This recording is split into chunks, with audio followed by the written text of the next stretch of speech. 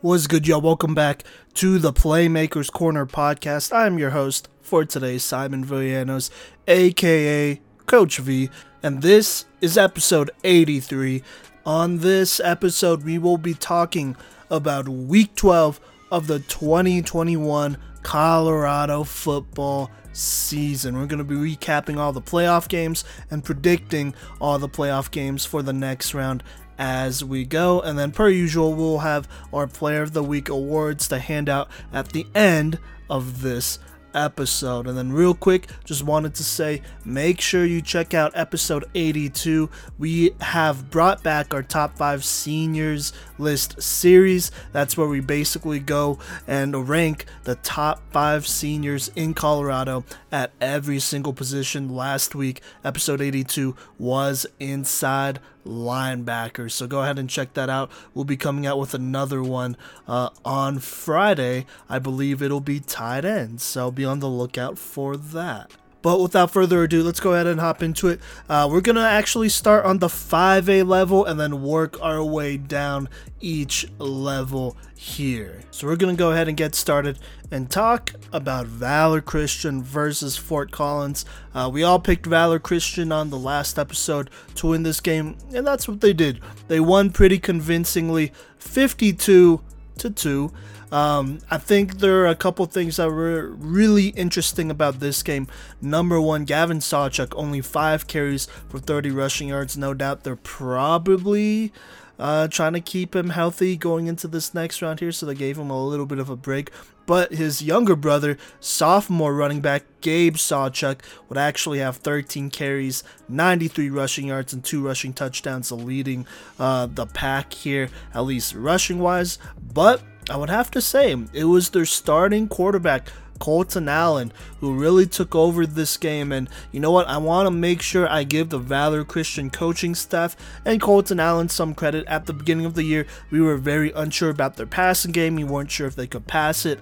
Obviously, as the season went on, they got better at passing it, and in this game it showed, as Colton Allen, really carried this offense, I would say, in this game here. Obviously, it was against a Fort Collins team, but still, though, it's good to see them getting their quarterback involved, getting him out there, and, getting him some good reps. Playoff reps are playoff reps regardless, so there you go. But he would go 10 of 12 for 150 passing yards, 3 passing touchdowns, would also carry the ball 4 times for 38 rushing yards, and so you best believe Colton Allen is in the running for our Player of the Week award here from Valor Christian, so there you go. Now, on the other side of this thing here, so we have Valor Christian. They beat Fort Collins. They would play the winner of this Columbine versus Arvada West game. And you know what? Our very own Mason Austin was able to make that Thursday night game. I think it was the only game he was able to make this week. So I'm going to actually go ahead and throw it to him right now. Hey, how's it going, everyone? My name is Mason Austin, and you're listening to the Playmakers Corner podcast. I'm going to go ahead and talk about this Columbine versus Arvada West game. I'm going to go ahead and just jump right into how this game went. So, to start the game, Arvada West got the ball. First play of the game, number 14, freshman quarterback Vince Vigil finds number 11, Ian Lee, for a 45-yard gain. Then they hand it off to number 28, Cade Russell, for another about 4-yard gain. Then 14 finds 11 for 2. They got a block in the back, college brought up a 2nd and 14, or 14 through an incompletion. They called a timeout. But then there was a questionable call to start off this game by this officiating crew. They called a pass interference, where I thought Columbine had amazing coverage. They were, for one, the quarterback threw it into double coverage, but for 2, went up there and he went for the ball and the other guy hit him, if anything. Anyways, 15 yards for that. Number 14 throws a very rough throw, but he gets it there. This left-handed quarterback finds number 11 for a 7-yard gain.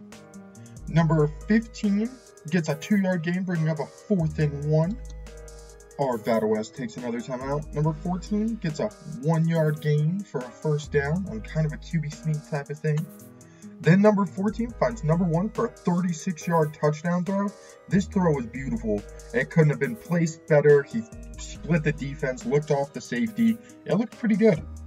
And so they scored, bringing it to 7-0 to start the game. Arvada West up. Now, Arvada West really didn't want to kick this ball to either of their guys. To start, they kicked it out of bounds twice in a row. And the, Columbine just took him back a little bit and made him re-kick. Took him back a little bit and made him re-kick. Then they kick it off to number 18, Josh Schneider. And I just want to say, this kid took it seriously that they didn't want to kick to him, and they showed him why. He took it all the way from the 20 down to the 5 to bring up first and goal, and he was probably one break away from getting this into the touchdown. Great tackle, but, shortly after, Columbine did what Columbine does.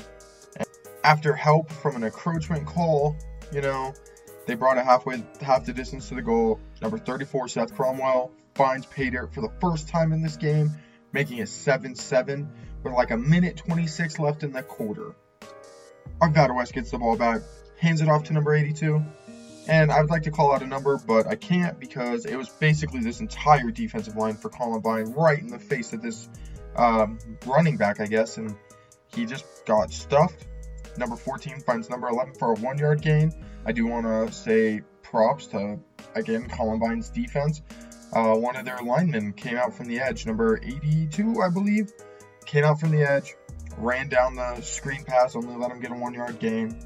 But then, number 14 rolls out of the pocket, throws it deep, where number 22 of this Columbine squad, Wes Jones, gets his first interception. I believe that's the only interception he got of the day. But, man, it was pretty. He did a beautiful ball hawking play. He came across the field, jumped right in front of it, picked it, took it back for about 4 or 5 yards, but then, he was dropped.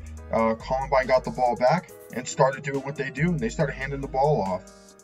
But before they could, number 7 did go ahead and drop one of his, snaps. Got a 1-yard loss. They had 2 short rushes for 1 or 2 yards each.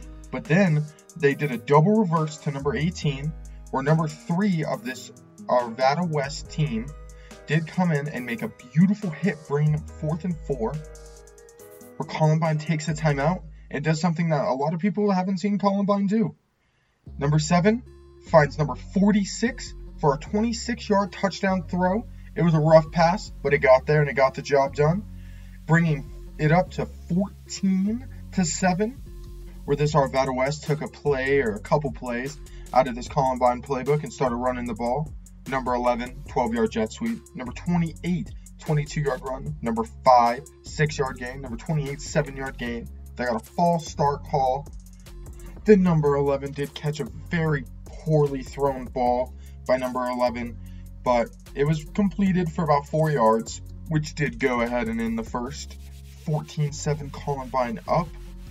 Now they threw the screen pass to come out of the quarter. Number 11 took it 23 yards, made a beautiful cut, watched out for his blocker, number 28. And God, they took it far. It looked like it was going to go all the way, but number 22, Wes Jones, for this defense, went ahead and made a play again and stuffed him before he could make it to the touchdown. Number 28 popped off a 6-yard gain. Then they handed it up the middle. He broke 2 tackles for a 34-yard touchdown. He is a tough runner. 10-41 in the second quarter. 14-14. Arvada West just tied the game. Now, Columbine did go ahead and get this ball as a touchback. Ball on the 20. They started grinding the rock. Number 34, 11 yards. Number 34, 11 yards. Number 34, 8 yards. Number 34, 4 yards. Number 31, 7 yards. Number 34, 1 yard. Number 31, 3 yards. Number 31, 2 yards. Number 34, 15. Number 34, 1 yard. Then they called a timeout. They were just eating this clock up. Then they did go ahead and hand it back off to number 31 for 8 yards, bringing up a 3rd and 2. For number 34, Seth Cromwell, 8-yard gain to get a 1st and goal on the 4. And then he finished off this 80-yard drive. Number 34, 4-yard touchdown run, bringing him up 21-14 with 4:41 left in the half. They drove from 10:41 to 4:41. That's a 6-minute drive, and it was all running. They didn't pass the ball a single time, and man, I don't think this Arvada West had an answer. They could not stop this running attack. Arvada West got the ball back at the 17 and went on the offensive by running with number 28 a total of 6 times, and it was 2, 7, 3, 6, 8. Now I want to take a second to appreciate a monster block from number 74, Dylan Butler. On this 8-yard gain, they did kind of like a trap play.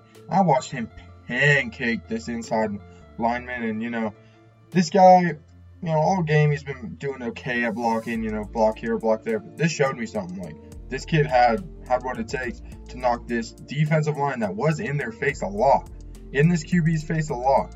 He just knocked him on his butt. So congratulations, number 74, on that hit. Arvada West did go ahead and take their final timeout, where they did like a jet sweep and tried to do a double pass with number 17. This was a very bad pass. Very bad pass. It was almost picked. Number 8 of Columbine should have had it, but he dropped it. They got lucky, I guess. Arvada West definitely got lucky on that one. Then after that, number 5 took it for 5. Number 5 took it for 3. Then it brought up 4th and 2. And Arvada West tried to do something kind of tricky. They had their punter come out, punting unit. There was 27 seconds left on the clock. And they ran it, or I think it was 34 seconds left on the clock. They ran it all the way down to 8.2 because they were acting like, oh, they don't know the play, no one was getting set, all this stuff. Took the, penalty because they had no timeouts left. 8.2 seconds left out. Brought out the defense for Columbine because he had to call a timeout because they brought the offense out in a spread formation.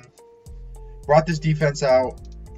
Number 14, I don't blame him. He was just taking the shot like he's supposed to take the shot. I thought they should have thrown it to the left side. He's a left-handed quarterback. Probably would have been a better pass. Threw it to the right side where they had 3 guys on there. Picked off. Brought up halftime. I guess it was a good try by this Arvada West team, but, if you're going to do that, maybe try and go to the strength of your quarterback and go to the left.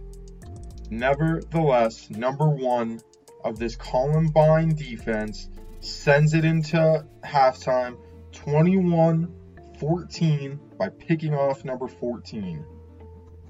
Now to start the half, Columbine gets the ball. They hand off to number 31, 14 yards. And then number 7 throws an incompletion. Number 34 has a 5-yard gain. Number 34 has a 5-yard gain. 31, 12 yards. 34, 6 yards. 31, 3, then 2, then 2, then 4. Then number 34 has a 6-yard gain. Then they hand off to number 2, another 6-yard gain. Number 34, 6 yards. Number 34, 4 yards. Number 34 gets stuffed by number 88 of this, Arvada West defense. It looks like they're actually going to start doing something. They're bringing it into the red zone. Number 7 throws an incompletion. They call a timeout. Number 31 gets a 1-yard gain, bringing up 4th and goal on the 10. It's kind of, when they got stuffed on that play by number 88, it brought them back a little bit. 4th and goal on the 10. They kick a field goal, 24-14. A West returns the ball to the 15 on a beautiful kick. I don't know why he caught it. He should have just let it bounce into the end zone, but that's besides the point. Arvada West's drive did go ahead and stall out. They punted it back to Columbine. Columbine, number 31, 3 rushes in a row, 3, 2, 4. And, then that would go ahead and end the third, 24-14. Number 34 did go ahead and go for 4. Then number 31 for 8. Number 34 for 6. Number 31 for 6. Number 34 for 4. Number 31 for 4. Number 31 for 6. Number 34 back-to-back for 4-yard gains, bringing up a 3rd and 3. Number 31, 5 yards on the first down gain. Number 34 had a 3-yard gain. But then, number 31, late in this game, in the 4th quarter, 5:57 left, fumbles the ball, giving Arvada West hope. Number 14 underthrows a screen pass for Arvada West. Then number 14 for number 5 for 7. Then number 14 for number 1, which would have been a perfect first down throw for this slant play. Number 1 drops it. It's a catchable ball. It's in his hands. Lets it just hit his hands and hit the ground. But then Arvada West fumbles the snap. On 4th down, just falls on it. Giving the ball to Columbine at the 24, 1st and 10. 31, goes for 4. 34 goes for 8. 31 gets stuffed, but he still gets 1 because he follows forwards. Arvada West timeout. Then they hand it off to number 34, Seth Cromwell, for his 3rd touchdown of the day. 15 yards, power running, 31-14. And that's where I decided that this game was over. So I did go ahead and leave. But the final score did come out to 38-21. So in the final 3 minutes of this game, both teams scored again. So kudos to both of you guys. I'm going to call out a couple numbers here. I'm going to start with this Arvada West squad. Number 11, Evan Lee. Number 14, I know he's a freshman, and this is his first ever start against a very tough defense in this Columbine Rebel defense. He played pretty well. He has a lot of mechanical stuff he needs to work on, but, he'll get there. He's still a freshman. Number 14, Vince Visual. Number 5, Mason Haggle-Pitt. He definitely got it done for this Arvada West squad. They handed it off to him. They threw it to him. But number 28, Cade Russell, was probably the top player I saw in this Arvada West squad. He's a senior running back, and man, he is a tough runner.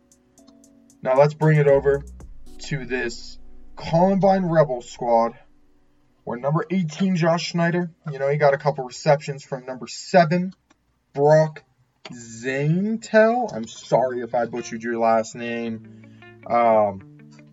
They did go ahead and get a couple receptions. Number 22, the safety, Wes Jones, getting it done on this Columbine defense. He was all over the field. He had a pick. He had multiple tackles, where he was at the line in 0.2 seconds. Number 31, Tyrese Hayes, trusty.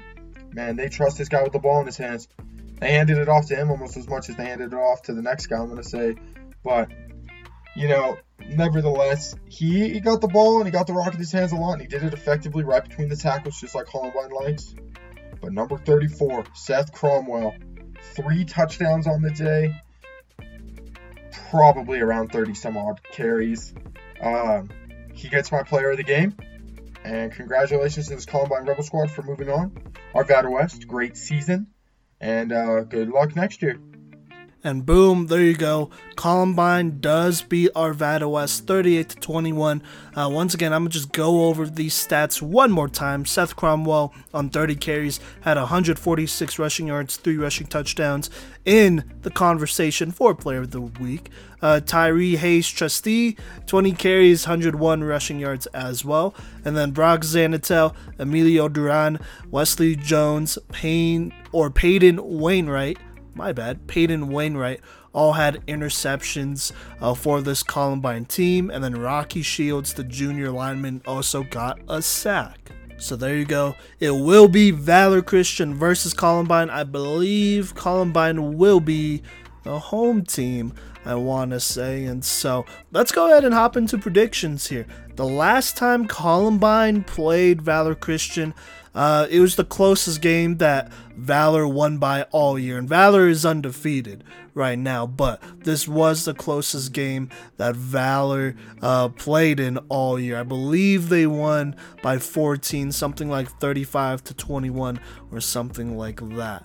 So for Columbine to win this playoff game, in my opinion, they need to play brutally tough defense and force Valor to pass efficiently. They don't win this game by allowing long touchdown runs. That's just facts. If possible, they also need to score off of all turnovers. So if they have a pick, if they have a fumble, you have to score. If you do not score, that is a failed opportunity against a very talented Valor team that, has found different ways to beat you. Now, Valor obviously is the favorite here. They're the more dominant team, I would say, to win this matchup and to win state altogether. I have them winning state at least. And honestly, this is something that's really caught my eye, but the development of senior quarterback Colton Allen throughout this season and obviously in the off season has been really impressive. I said this before, huge props to their coaching staff because they've really gotten their quarterback involved and got him playoff/championship ready. He looks comfortable out there. The last couple games, he's been really doing a good job. Really the last month and a half, he's been doing a really good job here. And so just because you force Valor to pass the ball doesn't exactly mean that you have, I guess, that much better of a chance of beating Valor, because they have a quarterback in Colton Allen who can tear apart defenses. He's an efficient quarterback, and he's shown that throughout the year. And so with that being said, I'm going to go ahead and pick Valor Christian. If it comes down to it, I trust Colton Allen to win Valor this game on a game-winning drive. That's how much I trust him. Obviously, you have the Sawchuk brothers, Gabe and Gavin. You could put it in their hands as well, but if they are keying in on them, I trust Colton Allen to take over this game like the veteran quarterback he is and make it happen. And so in my opinion, that pass game is what gives Valor a significant edge here. For Columbine, I know they can't really pass the ball like that. They just can't. So there you go. I'm going to go ahead and pick Valor. Like last time, we have Mason and Cody's picks here. I told them to write down a reason, if any, for why they believe the team they pick is gonna win. And so I'm gonna start with Mason.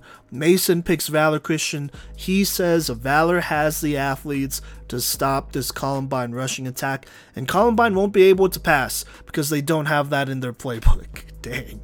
Alright, well, there you go. And then Cody, he will go ahead and make a 3-0 Valor. We're all picking Valor here against Columbine. He said last time these two teams played, it didn't feel close despite the scoreboard. And so he's going to go ahead and pick Valor Christian to defeat Columbine in their rematch this year and move on to the next round of these 5A playoffs.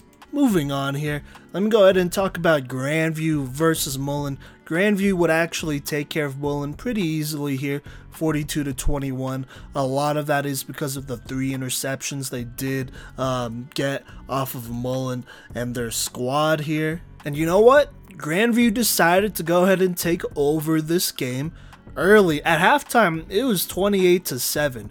And a lot of those touchdowns were off of Liam Zarka touchdowns, I would say, and Musa Al-Safar.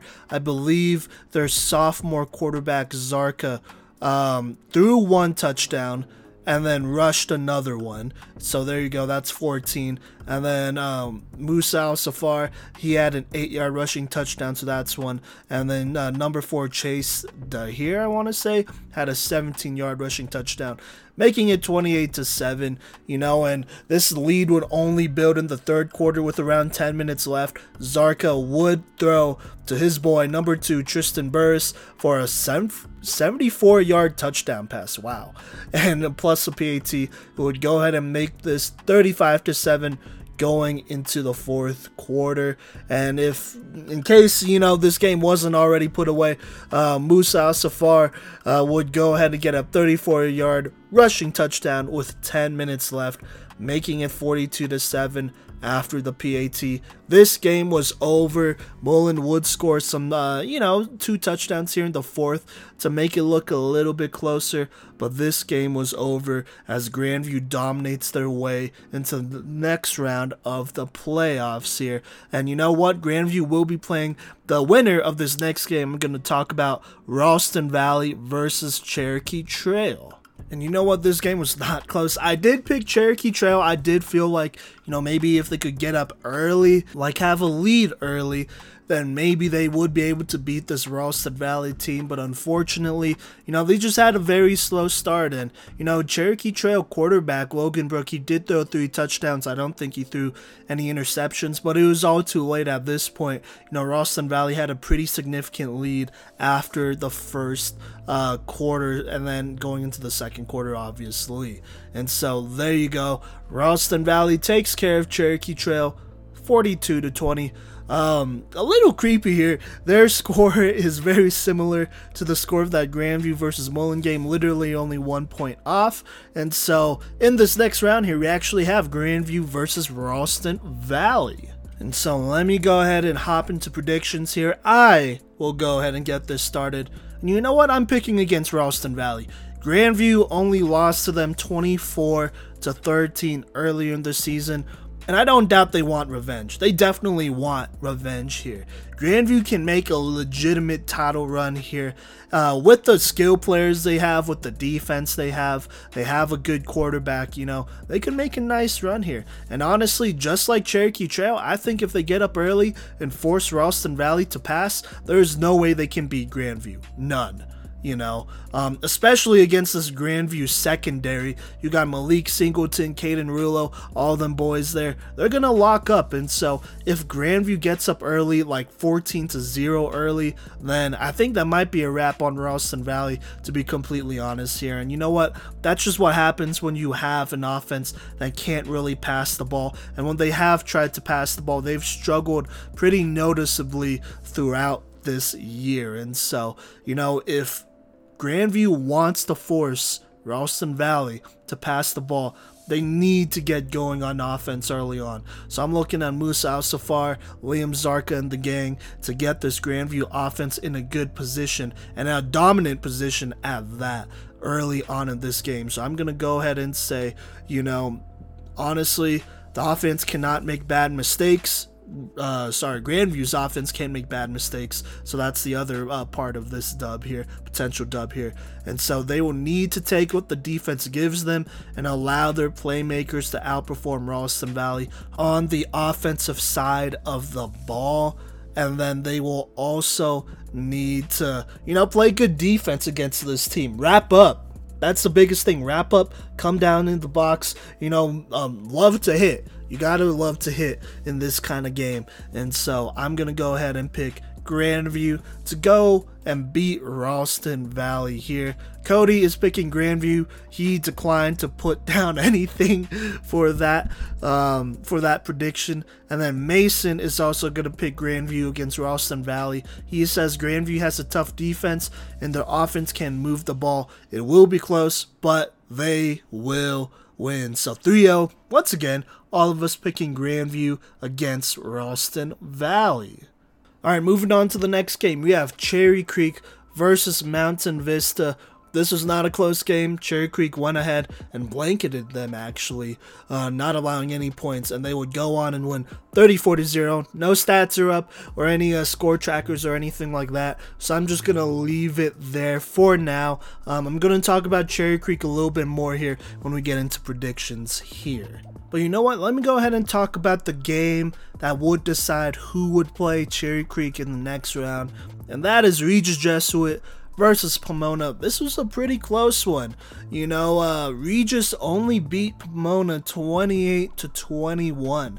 And you know what? Regis, they survived a close one, but they were up 28-14 at one point in the fourth quarter. But at this point, the game was basically put away. There was maybe like 8 or 7 minutes left. Pomona would score one more touchdown, but Regis would get the ball back and would be able to run out this clock. I'm going to talk about some guys who contributed really well for Regis here, and that starts with their quarterback, Xander Carroll. He went 8 of 17 for 74 passing yards, but he carried the ball 24 times for 136 rushing yards and 1 rushing touchdown. The running back, Xavier Carroll, he also had only 9 carries for 94 rushing yards and 2 rushing touchdowns. And then senior Dallas Macias, I want to say, for this Regis Jesuit squad, also had 18 total tackles against a very run-heavy, tough Pomona team. And so just like that, Pomona's season is over. Shout out to all the playmakers over there, Dom Nichols, Chase Muller, Dion Mays, all them boys, the quarterback as well. They've been rocking for us for a while, and you know what, unfortunately they lose a very close one against a very tough, at least defensively tough, Regis Jesuit team. 28-21, Regis Jesuit will play Cherry Creek in the next round of the playoffs. And you know what, just like that, I am going to talk about the next round of the playoffs for Cherry Creek and Regis Jesuit here. You know what, I'm going to rock with Cherry Creek as predicted. Earlier in the season, they beat down Regis pretty badly, 34-14, and then they beat the opponent that Regis beat, Pomona. Granted, it was without Dom Nichols, but they still beat them 31-17. to 0. Now, this Cherry Creek defense, I gotta give them credit because I feel like we just haven't given them enough credit this year. And so I'm gonna give them a bunch of praise here because this defense has held teams under 20 points pretty much every week since their game against Arvada West on September 17th. It is, well, at the time I'm recording this, it is November 15th, and so it's almost been 2 months since a team has scored over 20 points on them. And you know what? That game against Arvada West was the only game this season they let a team score over 20. They still won that one 52-21, grant you. But other than that, every game they've played this season, you know what? They've held teams under 20. And most of the time, when they've held teams under 20, which happened a lot, they won. The only games where Cherry Creek has lost has been when their offense failed to score over 10 points, which doesn't sound like a lot, and it's really not. You know, they've had some struggles offensively throughout the year here, I'm not even gonna lie. And by the way, in those 2 games where the offense didn't score over 10 points, that was against Chandler and Arapahoe. Chandler obviously being one of the top ranked teams in the country. They're like top 20 in the country. And then Arapahoe having a pretty great defense over there, led by Jackson Adams, Jared Ramos, Exodus Johnson, all of them boys over there. And so, those are 2 elite defenses, I would say. But other than that, I trust Cherry Creek to go ahead and win this game, if not for their offense, then for their defense. Their defense has been very good this season. If they hold this team under 20 points, which I think they can, this Regis Jesuit team, they have some playmakers on offense, but they're not, I don't know, I just don't have a lot of a lot of faith in them to perform consistently, I would say. And so that's partially why I'm picking Cherry Creek. But I am going to say here, the offense needs to keep it rolling here. They put 31 on Mountain Vista. Now that is a young team, but they need to keep that going here. If the offense can roll, and I mean roll, against a tough Regis Jesuit team, especially late in this season, that would be a very good indicator moving forward. Because honestly, the only reason I didn't pick Cherry Creek to win state, despite picking them in the preseason, is because their offense has looked a little suspect at times,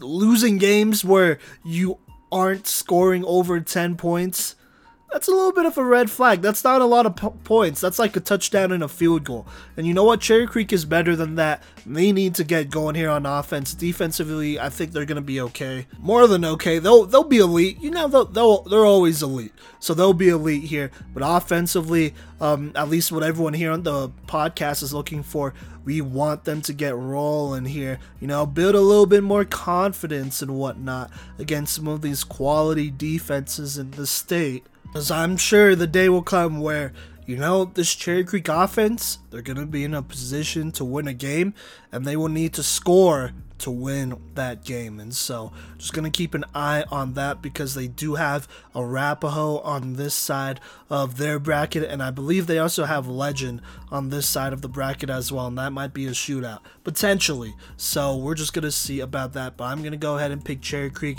to win this one off of a great defensive performance here. Mason will also pick Cherry Creek to win this one. He says, I have a feeling it will be close, but Creek's experience will help them win here, so that's why he's picking Cherry Creek. Cody did not put any reason under why Cherry Creek will beat Regis Jesuit, but he is picking them as well for our, I think it's like our 3rd straight, something like that, 3-0 pick here, prediction pick here. So we're all picking Cherry Creek versus Regis Jesuit. Alright, moving on though, I'm going to talk about Legend versus Rock Canyon. This one, to Rock Canyon's credit, was a little bit closer than I thought. I thought Legend would maybe put on a little bit more points, flex, that tough offense they have here and whatnot. But, they didn't do a bad job here, I would say. They still beat Rock Canyon 28-14. A lot of it isn't thanks to Bryce Voss, the running back for Legend. He had 29 carries for 150 rushing yards and 3 rushing touchdowns in this big dub over Rock Canyon. And you know what? Legend will play the winner of this next matchup I'm going to talk about here, and that is Arapahoe versus Thunder Ridge. In this ARAP versus Thunder Ridge game, you know, Arapahoe was pretty much in control of this game in the third quarter with about 3 minutes left, thanks to another rushing touchdown that would extend their lead to 16-0 once again with 3 minutes left in the third. Thunder Ridge, tried to make a run here. They would score a rushing touchdown with 2 minutes left in the fourth, and at that point it was 23-13. Arapahoe would score a rushing touchdown earlier on in the third quarter. And you know what? Actually, Thunder Ridge would get the ball back, but this Arapahoe defense would stand strong with 2 minutes left in the fourth quarter and only allow a field goal and not a touchdown. And you know what? They would get the ball back and run this one out and win a close one against Thunder Ridge 23-16. Now let me go ahead and hop into this Legend versus Arapahoe prediction. And you know what? I'm going to stick with my prediction here and pick Legend to beat ARAP. Grandview beat Arapahoe, a couple weeks ago, 32-13. That is probably one of the most threatening offenses this ARAP defense has faced outside of Thunder Ridge. And you know what? Legend, in my opinion, is the #1 offense in the state of Colorado. They got a quarterback in Colton Warner. They have a premier running back in Bryce Voss, arguably the best running back in the state right now. They have a #1 receiver in Jackson Brush, another, arguably #1 receiver in the state right now. And then they have a second option in Brecken Reiser over there as well. And so, you know what? Legend, they may have had a little bit of a down game against Rock Canyon, only winning by 14, 28-14. But honestly, if it comes down to it, Legend, their offense needs to take the field and potentially win this game on a score against Arapahoe. I would trust Legend's offense over Arapahoe's offense to win that game. But, this Arapahoe defense, they're good. They really are. They're very good. Probably one of the best, if not the best, in the state of Colorado, man. They have 2 great edge rushers and a whole host of interior defensive linemen that cause a lot of havoc. For them to beat Legend, they need to shut down Bryce Voss. He can't have this type of game, this player of the week worthy game where he goes for 150 rushing yards, 3 rushing touchdowns. You gotta hold him under, I would say, under 2 rushing touchdowns. You could allow 1, but if you hold him under 2 and then allow Colton Warner to go to work against you, that will be the key to winning here, because then that way it allows you to pass rush and do what you do best here, get some pressure on Warner. And then, if this defense could score as well, that'd be big. But, for now, I'm going to go ahead and pick a Legend to beat Arapahoe here in this round of the playoffs. And then I'm going to go ahead and read off Cody's prediction here. He is going to pick a Legend as well. He says the Arapahoe defense is good enough to win state, which I agree with. But he says, until proven otherwise, I remain very skeptical of this Arapahoe offense, which is why he's going to pick Legend to beat them. Mason will go ahead and pick ARAP here. He says this ARAP defense is nothing to sleep on. They should be able to take this game into their own hands. And then in parentheses, he put defense wins championships. I agree. And you know what? If this defense can take over this game, I would not be surprised if they go ahead and beat Legend here. But they need to take over. This needs to be a takeover game, no doubt. There you go. So I'm going to go ahead and jump into 4A here and talk about Montrose versus Denver South. I picked Denver South to win. I think we all picked Denver South to win this game. But Montrose would make a statement and beat Denver South 56-19. And you know what? Montrose, they just got up quickly, being up 35-0 with less than a minute left in the second quarter. Now a Denver South rushing touchdown would make it 35-6. at half, but this game would basically be over by halftime as they shut down Joseph Capra and his Denver South squad here and go ahead and move on to the next round of the playoffs, winning 56-19 in a dominant performance here. Moving on though, Montrose would play the winner of this Fountain Fort Carson versus Golden football game that I happened to go to. Now, we all picked Golden, and then on Friday night, if you checked our Instagram stories, we all apologized. This is the one game that we're going to apologize for, and don't expect this to happen again because we're not going to apologize again. Every prediction we make is for a reason, even this one, but we were definitely off the mark. And you know what, let me just go ahead and talk about how this game went down here. So to kick off the first quarter here, Fountain Fort Carson would get the ball and they would hand off the ball to their boy, the running back number 21, Desmond Oliver, who would go ahead and rip off a beautiful 55-yard run here. Now, he wouldn't score on that 55-yard run, but I'm pretty sure he would get them pretty close to the red zone here. Now, a block in the back that happened, I think it was near the end of this run, would actually take off a couple yards for Fountain Fort Carson. So they wouldn't be in the red zone quite yet, but they would be knocking on that door. But next play, their other running back slash star linebacker, Ty Fave, he would go ahead and run the ball and get it to the 1 yard line. And then the play after that, he would punch in the touchdown himself for a 1 yard touchdown run, making it 7-0 early on in this game. Now, Golden would get the ball and they would start driving. They would cross the 50-yard line. A lot of it was just like, hey, we're gonna find our guys short on a lot of hitch routes, spread this defense out, test these corners that everyone has talked about, and deserve a lot of respect and credit here. But unfortunately, at the 8-minute 12-second mark in the first quarter, number 22, Curtis Jackson for Fountain Fort Carson, would shut down this pretty solid drive going on with a diving interception. Watching this game, I think Jazell Riley thought that his receiver was going to run a hitch route. His receiver definitely didn't run a hitch route. It looked like he was just running deep and whatnot. And so on that miscommunication there, Curtis Jackson would go ahead and make them pay early on and get that interception, and Fountain Fort Carson would go ahead and get the ball back here in the game. Now, on the second drive here, Fountain Fort Carson would look to their guy Desmond Oliver to continue to carry this offense here early on, and so they would find him on a screen pass. Tavion Tooley at quarterback, by the way, finding his guy Desmond Oliver on a screen pass that goes for 20 yards.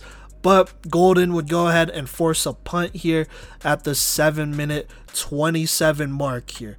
But Golden, they would have the ball and they would just continue to struggle. Fountain Fort Carson would actually get a sack, I want to say it was on third down, by their guy Madrid, and force a 3-and-out. Now, I gotta give credit to all their corners. Obviously, you have Curtis Jackson here. He made some noise with that first interception, but I was keeping an eye on Jaden Allen and Lawrence Walker as well. Jaden Allen is number 7, and then Lawrence Walker is number 23 for this Fountain Fort Carson team. All of these guys play corners here. And you know what? They locked up. Part of the reason why this Fountain Fort Carson team was able to get so many sacks, not just on this drive, but throughout the game, was because they were truly coverage sacks. There was nowhere to go with the ball. And, to Jazell Riley's credit, he didn't make any bad decisions. A bad decision would be trying to force it here, and then one of these 3 stud corners picking you off again, over and over again. But with that being said, there was nowhere to go with it either. He couldn't run out the pocket and try to make something happen because these corners were sticking like glue. There's one play specifically where I think Riley thought he could get his guy on a stop and go, and Lawrence Walker was covering this receiver here. The receiver might have had a step after the stop, but Walker was all over that. You know, it was going to be a deep pass, and he goes ahead and he just closes that gap really fast there. The ball was inaccurate. It wasn't going to be completed. You know, it just wasn't going to be completed even if he wasn't there. But, you know, Walker was step for step with that receiver and a little bit more. If the ball was accurate, that would have been an easy interception for Walker here. You know, he was blanketing that receiver or whatever receiver he was covering all game long, you know, not allowing any passes, not allowing too much except for those underneath routes. I think early on, you know, there are a lot of those hitch throws that Golden was trying to, you know, throw, kind of get the quarterback in rhythm here, but there's only so many times you can do those kind of throws before you have to start taking shots deep. And when it did come to that, you know, it was Lawrence Walker, Jaden Allen, and Curtis Jackson shutting that down. And, you know, that's what happened right here at the 4-minute 24-second mark. A coverage sack would happen. You know, Madrid, he would go ahead and get in there and make it happen, by the way. But this would force a 3 and out. And so moving forward at the 3-minute 49-second mark, Fountain Fort Carson running back Desmond Oliver would rip off a nice 22-yard run. And then at the 3-minute 5-second mark, Fountain Fort Carson is in a 4th down situation on the other side of the field, I think. And they decide to go for it. And their running back, once again, Oliver gets it on a halfback dive. He gets those couple yards to move these chains forward. Now, later on in this drive, it's Tavion Tooley who finds his guy, number 15, Herrera, for a very beautiful 16-yard touchdown throw here. I thought the throw was maybe a little bit over here, but Herrera did a good job of just skying and going ahead and snagging that touchdown in the back of the end zone, getting his toes down here, making it 14-0 here. Credit to Tooley for finding the open guy here because he was pretty wide open. So there you go. Now we're going into the second quarter here. It's only 14-0. Fountain Fort Carson, but this second quarter was when they would, I mean, this is when they would dominate really here. Fountain Fort Carson would shut down the next Golden drive thanks to these 3 corners that I talked about earlier, just locking up. There's nowhere to go on that drive that Golden had, that third drive, I want to say. There just wasn't anywhere to go. And so, you know, I think Jay Zorali, he tried to scramble a little bit here and there. They got, you know, a dive for a first down, but that drive was shut down pretty quickly, and Fountain Fort Carson will get the ball back. And you know what? They go to Desmond Oliver one more time. He gets a nice 30-yard run, but unfortunately it is called back because of a holding call that was around the 10-minute mark of this game. But it does not matter. At the 8-minute 35-second mark, after a couple of plays, Tavion Tooley, number 1, the quarterback for Fountain Fort Carson, would complete a perfect throw, like absolutely beautiful throw to his guy, number 12. A 55-yard touchdown throw. Number 12 was running a post route. He got just behind the safety. Tooley delivered it in stride. It was a post route, and that would go ahead and make this one a 21-0 game here. You know, Fountain Fort Carson at this point, they were leading, but I wouldn't say Golden was necessarily worried. This made them worried here. This 55-yard throw, a beautiful one by Tavion Tooley, probably one of the best throws he's made all season. Now, at the 7-minute 54-second mark, Fountain Fort Carson, obviously they kick the ball to Golden. They have the ball. They are driving, but it is number 33, Ty Fave, who would make the hit of the year. And I saw this from a mile away. I played linebacker myself, so there are times where I see plays developing and I'm like, oh, this is a perfect time for a huge hit here. Golden predictably called a screen pass. You know, they would block the 2 corners in front of them, but Ty would come from his linebacker spot and absolutely just obliterate whatever receiver caught the ball. I didn't even see who caught it, but he would obliterate him and he would fumble the ball. The ball just popped out pretty easily, and then it was number 22, Curtis Jackson, who would pick up the ball and return it 50 yards for a touchdown, a 50-yard fumble recovery for a touchdown, making it 28-0, and this stadium was rocking at this point, and Fountain Fort Carson basically won the game on that play alone. But this would not end. At the 7-minute 11-second mark, Riley would find his guy Bryson Torrey, I want to say, for a 40-yard gain. And I thought Curtis Jackson, he was matched up with him. I thought he forced a fumble. Like, I thought Torrey caught the ball and he hit him and he forced a fumble. But I guess the refs called it a pass breakup, which, you know, is interesting. I thought it was a fumble. And by the way, Fountain Fort Carson recovered that fumble. But whatever, you know, it goes down as a pass breakup. A very good pass breakup by Curtis Jackson, making a very nice play here, preventing that 40-yard gain, that potential 40-yard gain. Now, a couple seconds later here, number 6, I think it's McClarity on Fountain Fort Carson, drops an interception. And you know what? This one was also an interception that another player was going for. I don't know if it was Jaden Allen or somebody else, but there are definitely two players in the area here. No receivers there. Riley, he was trying to kind of force it up here, and, you know, McClarity, he drops it. But, you know, to his credit, I wouldn't say it's his fault. He was getting hit by his own teammate, who was also going for the ball. Doesn't matter, though. Fountain Fort Carson forces another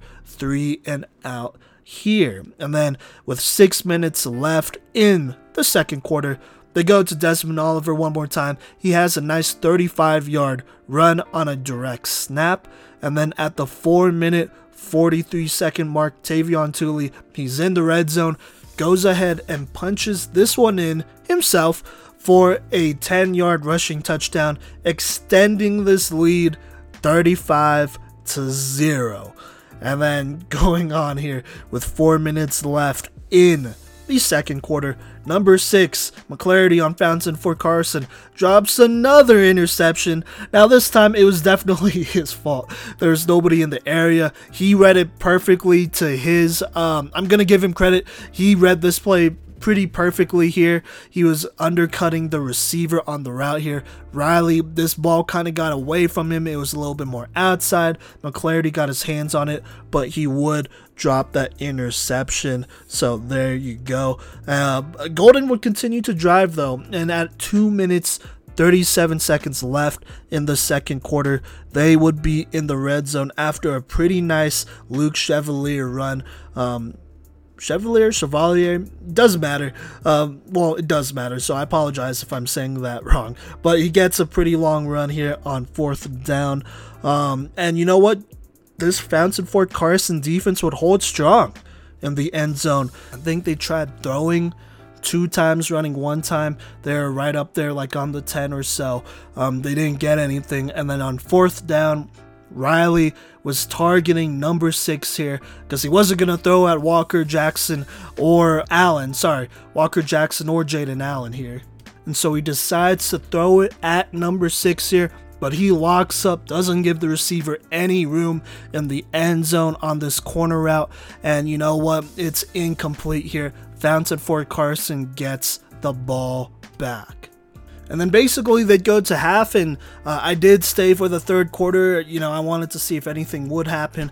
But same thing, you know, Riley, he just had nowhere to go with the ball. Wasn't making bad decisions. This defense was just playing extremely well. Just playing man, basically. Curtis Jackson, Lawrence Walker, Jaden Allen, not allowing any room. And then when they would run the ball, it was their linebacker, Ty Fave, who would come up and just blow it up, either for a loss or at the line or something like that, you know. And so this defense was balling. They played like a championship defense, like the best defense in Colorado on that night, last Friday night here.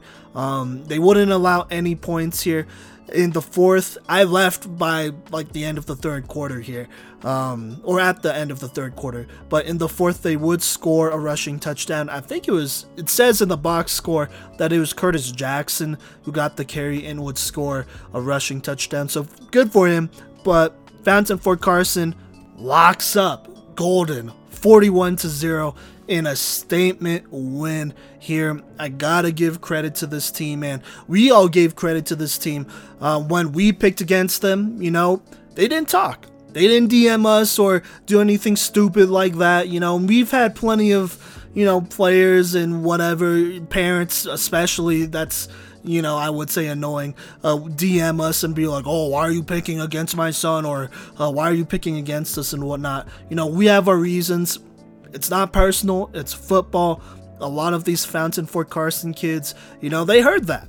And they didn't say nothing. They talked with their pads. You know what? They talked with their pads, they talked with their hands, and they locked up one of the best offenses in the state. This Golden team was the same team that pushed Dakota Ridge, and I want to say Chatfield as well, a couple of straight weeks here at the end of this season a couple weeks ago. And so, it's not like this Golden offense sucks or is overrated. Dakota Ridge had some problems. I know Chatfield had some problems, and they're not bad defenses. They have skilled guys. Fountain Fort Carson just shows they have better skill players, especially at corner. You have 3 guys here. Once again, Curtis Jackson, Lawrence Walker, Jaden Allen, who collectively did not give Golden any room to breathe here.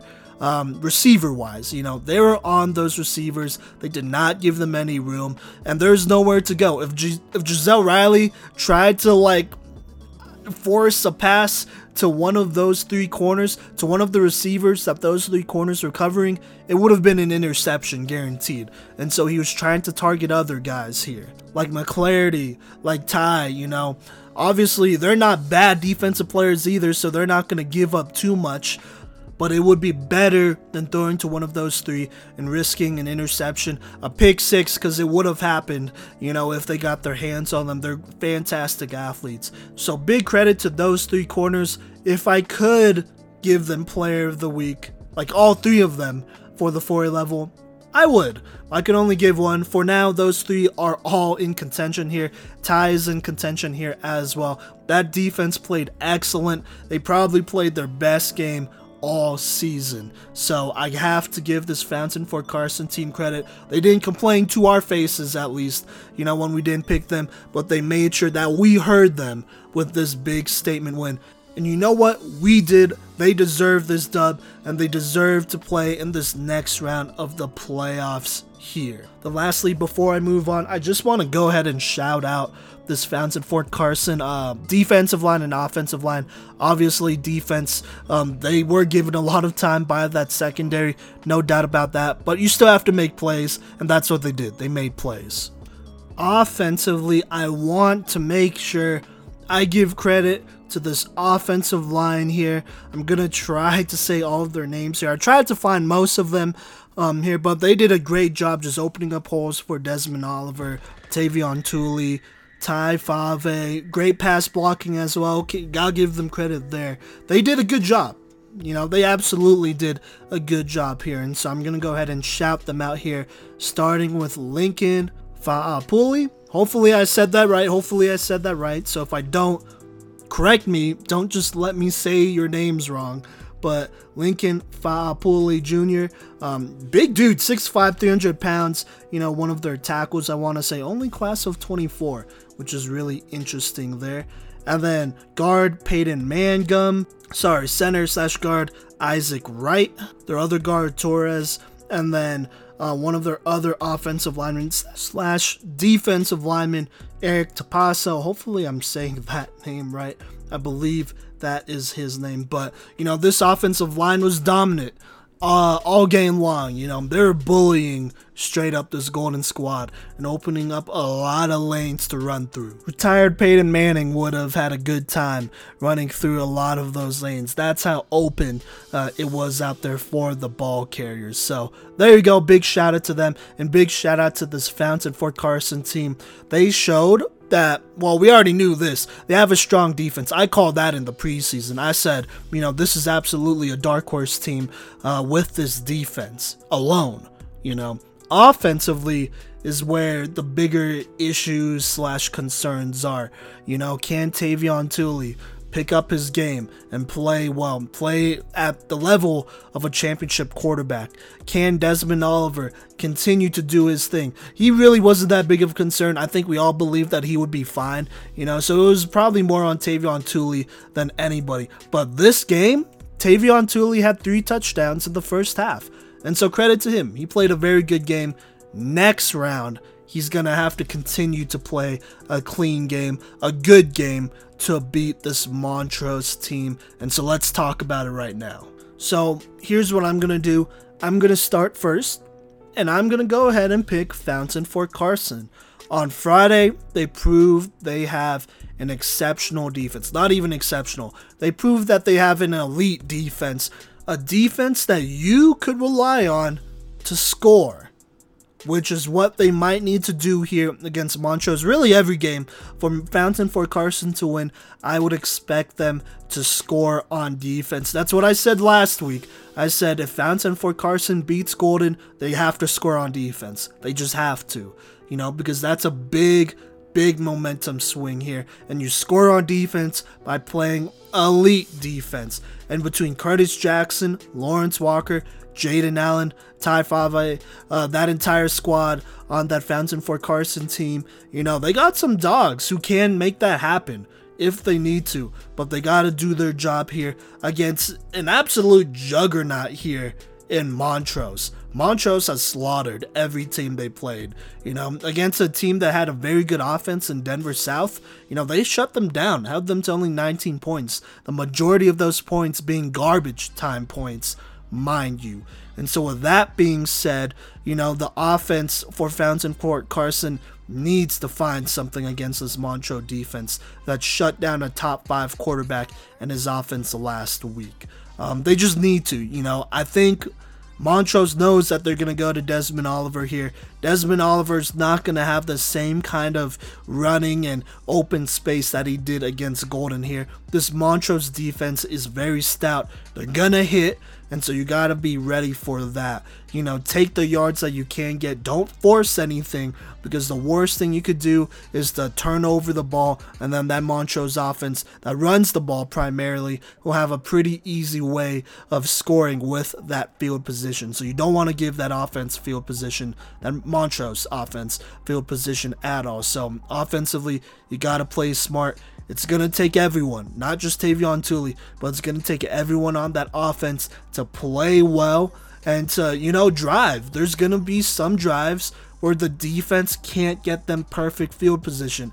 That's inside the 50 or on the 50, right? There's going to be some times that, Fountain Fort Carson will have to make multiple 60 to 80 yard touchdown drives. That's just reality here. And so they have to find a way to do that. This will be a close game. This will be a hard-hitting, physical game. So for both teams, I would get your mind right for that, because it's going to be two top defenses against each other. And so I truly believe the defense that could score the most might be the team that wins this game. Both teams shut down a premier quarterback last week. I wouldn't say there's a premier quarterback on either of these teams right now. And so what it's going to come down to is, can your skill players outperform the other team's skill players? So it'll be interesting. Just going to go ahead and throw this out here. No surprises here if Montrose wins. But I'm going to go ahead and rock with Fountain Fort Carson here personally to win this one in a tough, grinded out type of game. Mason will also pick Fountain Fort Carson to win here. He said, both teams showed me they're ready to play last week, but I think defense is everything, and Fountain Fort Carson is the best in 4A for a reason, and I think this will be a one-score game. So there you go.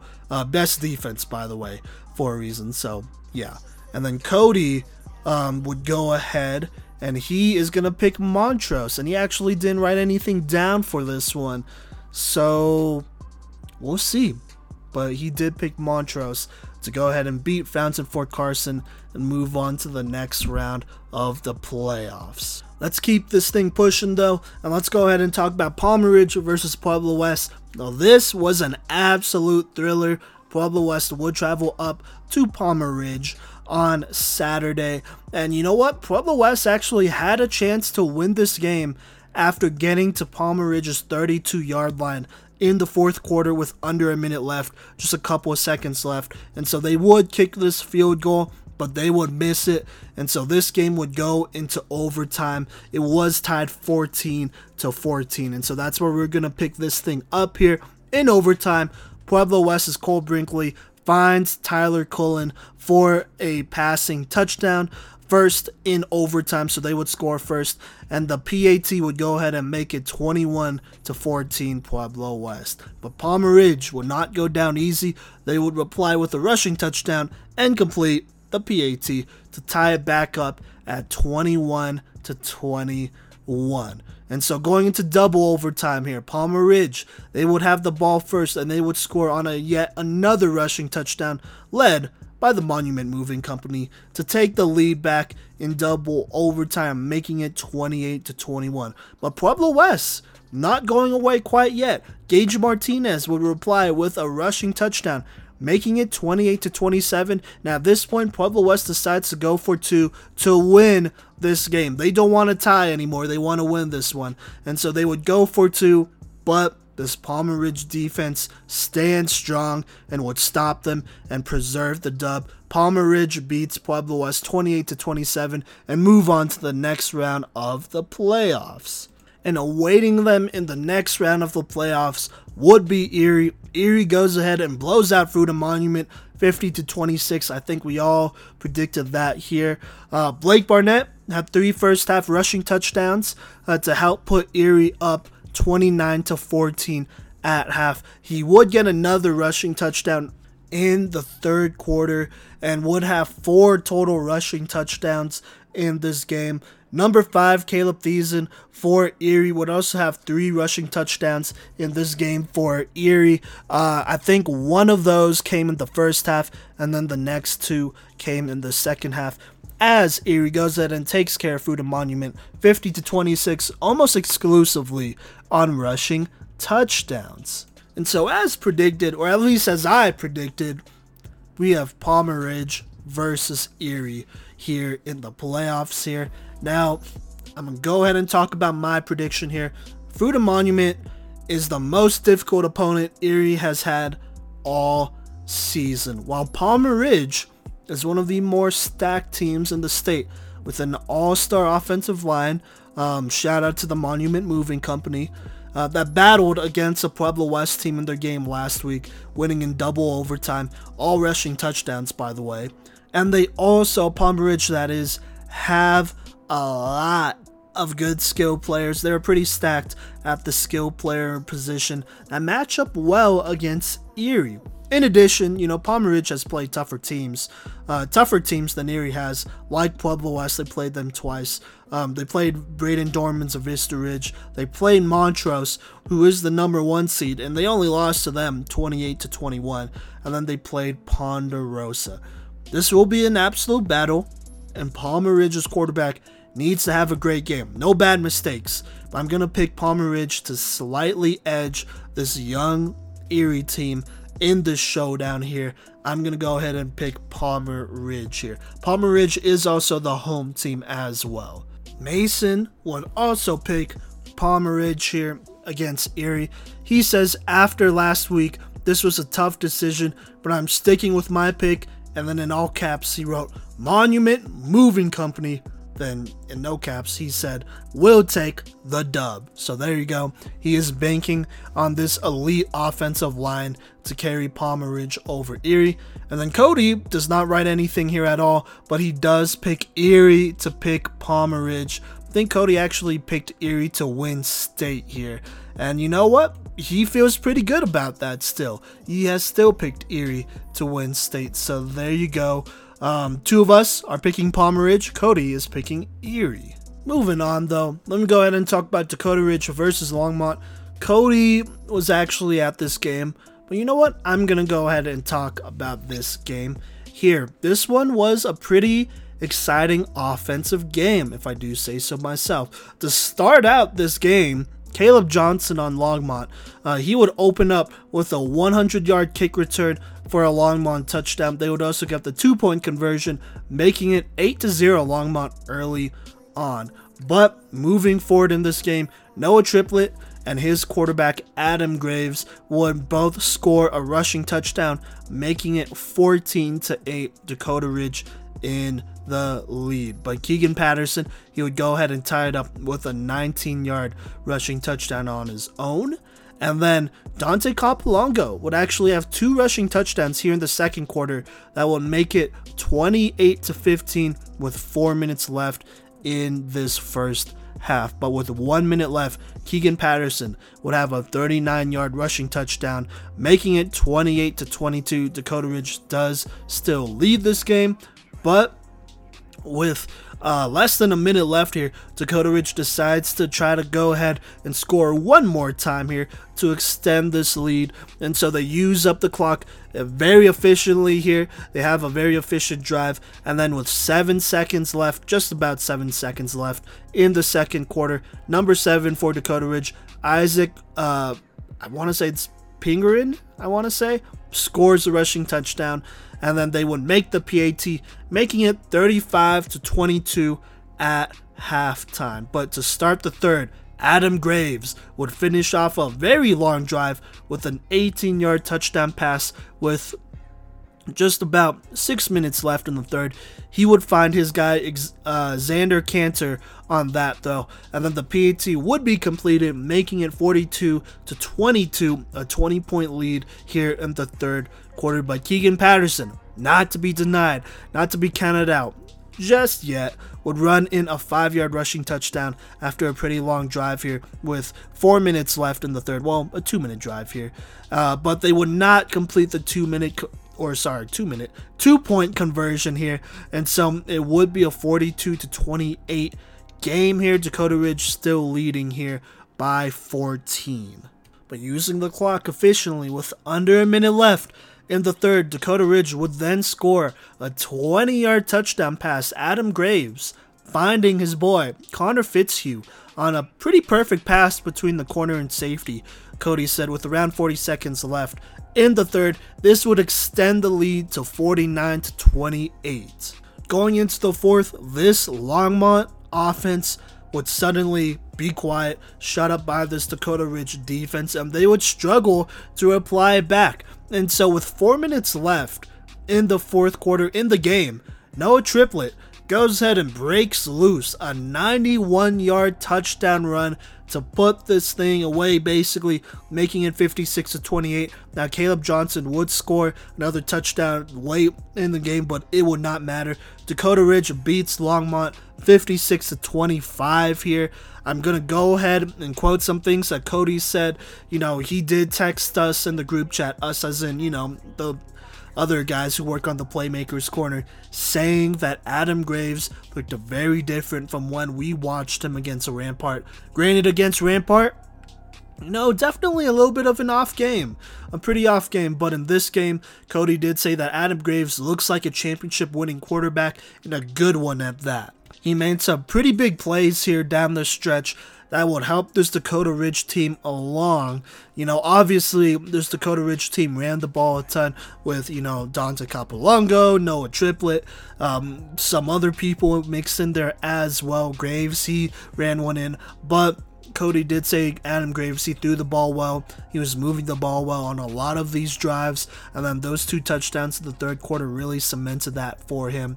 This Dakota Ridge team looks really good, and so let me just go ahead and shout out one stat line here, because he is a contender for Player of the Week here. Once again, that is junior running back, that is Noah Triplett on 28 carries. He had nearly 300 rushing yards. He had 297 rushing yards and 2 rushing touchdowns, including that long 91-yard rushing touchdown at the end of this thing to pretty much ice this game. And then at the beginning, he did have that touchdown off of a very nice spin move, showing that he could get it done at the beginning, throughout the middle, and at the end, as Noah Triplett comes through big for this Dakota Ridge team. Also, shout out to Dante Capolongo getting 2 rushing touchdowns himself. Adam Graves throwing 2 touchdowns and running 1 in. He did have a pick or 2 here, though, but did not matter as Dakota Ridge beat a pretty explosive Longmont offense 56-35.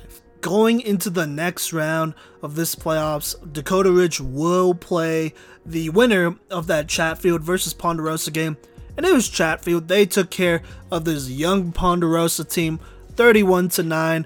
Unfortunately, freshman quarterback Heidel and freshman receiver Mervin would not be enough to beat this pretty experienced team, as senior Jake Marshall for Chatfield on 27 carries had 197 rushing yards, 3 rushing touchdowns. Also worth noting that senior Caden Logan had 3 sacks for Chatfield. Both of these guys obviously put their names in contention for Player of the Week. And so with that being said, it's going to be a rematch. Dakota Ridge versus Chatfield in the next round of these playoffs this weekend. And so let me go ahead and predict this game. I'm going to predict Dakota Ridge winning this rematch. Dakota Ridge has played a pretty interesting group of teams this last month between Longmont, Chatfield, who they're playing again, and Golden. And so at this point, they are battle hardened because 2 of those 3 games were pretty close. The Longmont game was pretty close for about half of the game. So there you go.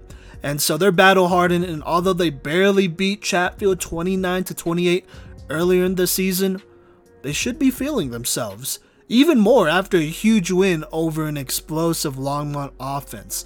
And so I'm just going to say it, Dakota Ridge does not lose this matchup. They find a way to get it done and move on to the next round of the playoffs here. So I'm picking Dakota Ridge over Chatfield. And you know what? So is Mason. He's picking Dakota Ridge, and he says, I've personally seen both of these teams play.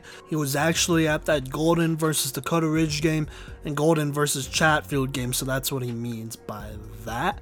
But he does say, I've personally seen both these teams play. Dakota Ridge is ready and built to beat Chatfield. Built to beat Chatfield is what he says, so there you go. Cody is going to go ahead and pick Dakota Ridge. No explanation here. So 3-0 Dakota Ridge to beat Chatfield. This should be a close one, though. Don't get it twisted. It should be a close game, but we're going to pick Dakota Ridge to go ahead and beat Chatfield and move on to the next round of the playoffs. All right, so let me talk about the next 2 4A playoff games here. The last 2 4A playoff games I'm going to talk about before I hit predictions. And so Pine Creek versus Bear Creek wasn't a close game. All of us picked Pine Creek last week. Pine Creek takes care of Bear Creek 41-7. Jojo Roy 7 of 10 for 90 passing yards, 10 carries, 76 rushing yards, 2 rushing touchdowns, doing his thing per usual. And then running back Zion Hill for Pine Creek on 18 carries. He had 169 rushing yards, 3 rushing touchdowns, also 3 receptions for 24 receiving yards, as Pine Creek goes ahead and pounds their way through Bear Creek, going on to the next round of the playoffs, and they will be playing the winner of this Loveland versus Vista Ridge game here. And you know what? Loveland would actually go ahead and take care of Vista Ridge, winning by 24 points. They won 48-24 here over at Ray Patterson Stadium. Braden Dorman didn't play bad for Vista Ridge. He was 24 of 40, about 260 passing yards, 60% completion rating, threw 3 touchdowns, did throw 1 interception, but other than that, you know, this defense didn't have many turnovers. They just could not keep up with this Loveland team, who continues to roll here and will be looking to play Pine Creek in the next round of the playoffs here. And so here we go. We got Pine Creek versus Loveland. Loveland will be coming down and be playing Pine Creek here in Colorado Springs at D20 Stadium, 7 p.m. Friday. I will be in attendance of that game. At least I think I will be at attendance of that game. So there you go. But here we go. We got Loveland versus Pine Creek. You know what? I'm going to go ahead and pick Pine Creek here. Look, this game will be a good old-fashioned brawl. Both teams play tough defense. Both teams are built to be extremely physical up front, both offensively and defensively, by the way. And these teams, honestly, they're very alike, you know, very similar with similar philosophies. They like to run the ball with their quarterbacks. You know, they run the ball, obviously, with a bunch of different people, and then they play very good, suffocating defense here.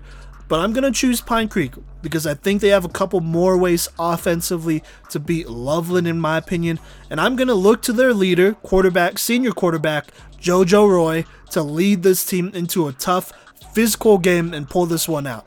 And look, this won't be an easy game though. This is probably going to be one of the toughest matchups in the entire state. Both teams are going to be hitting hard. Don't get it twisted. It will be a brawl, an absolute battle down on the field, a very big battle down on the field. And so it won't be an easy game. They're going to have to go up against not only the defending champs in Loveland, but they are going against the #1 rated linebacker, at least in me and Cody's opinion, in the state, and that is Ian Loomis at 6'3", 220 pounds, who already took care of a pretty explosive Vista Ridge offense here last week. And so this will be a good one, but I'm gonna pick Pine Creek to pull this one out and continue on in the playoffs. Now Cody is going to pick Loveland, and he actually wrote down a reason right here. He said, I'm going to go with the defending champs on this one to be more physical than Pine Creek. That's it. That's all he wrote there. And then Mason will pick Loveland as well. He says they play tough, and I think they barely get it done again in a close game against Pine Creek. So that makes me sound really biased, being from Colorado Springs and whatnot, but I don't care. Let's roll Pine Creek Eagles. So there you go. That will wrap up the 4A recap here. Let's go ahead and move on to 3A.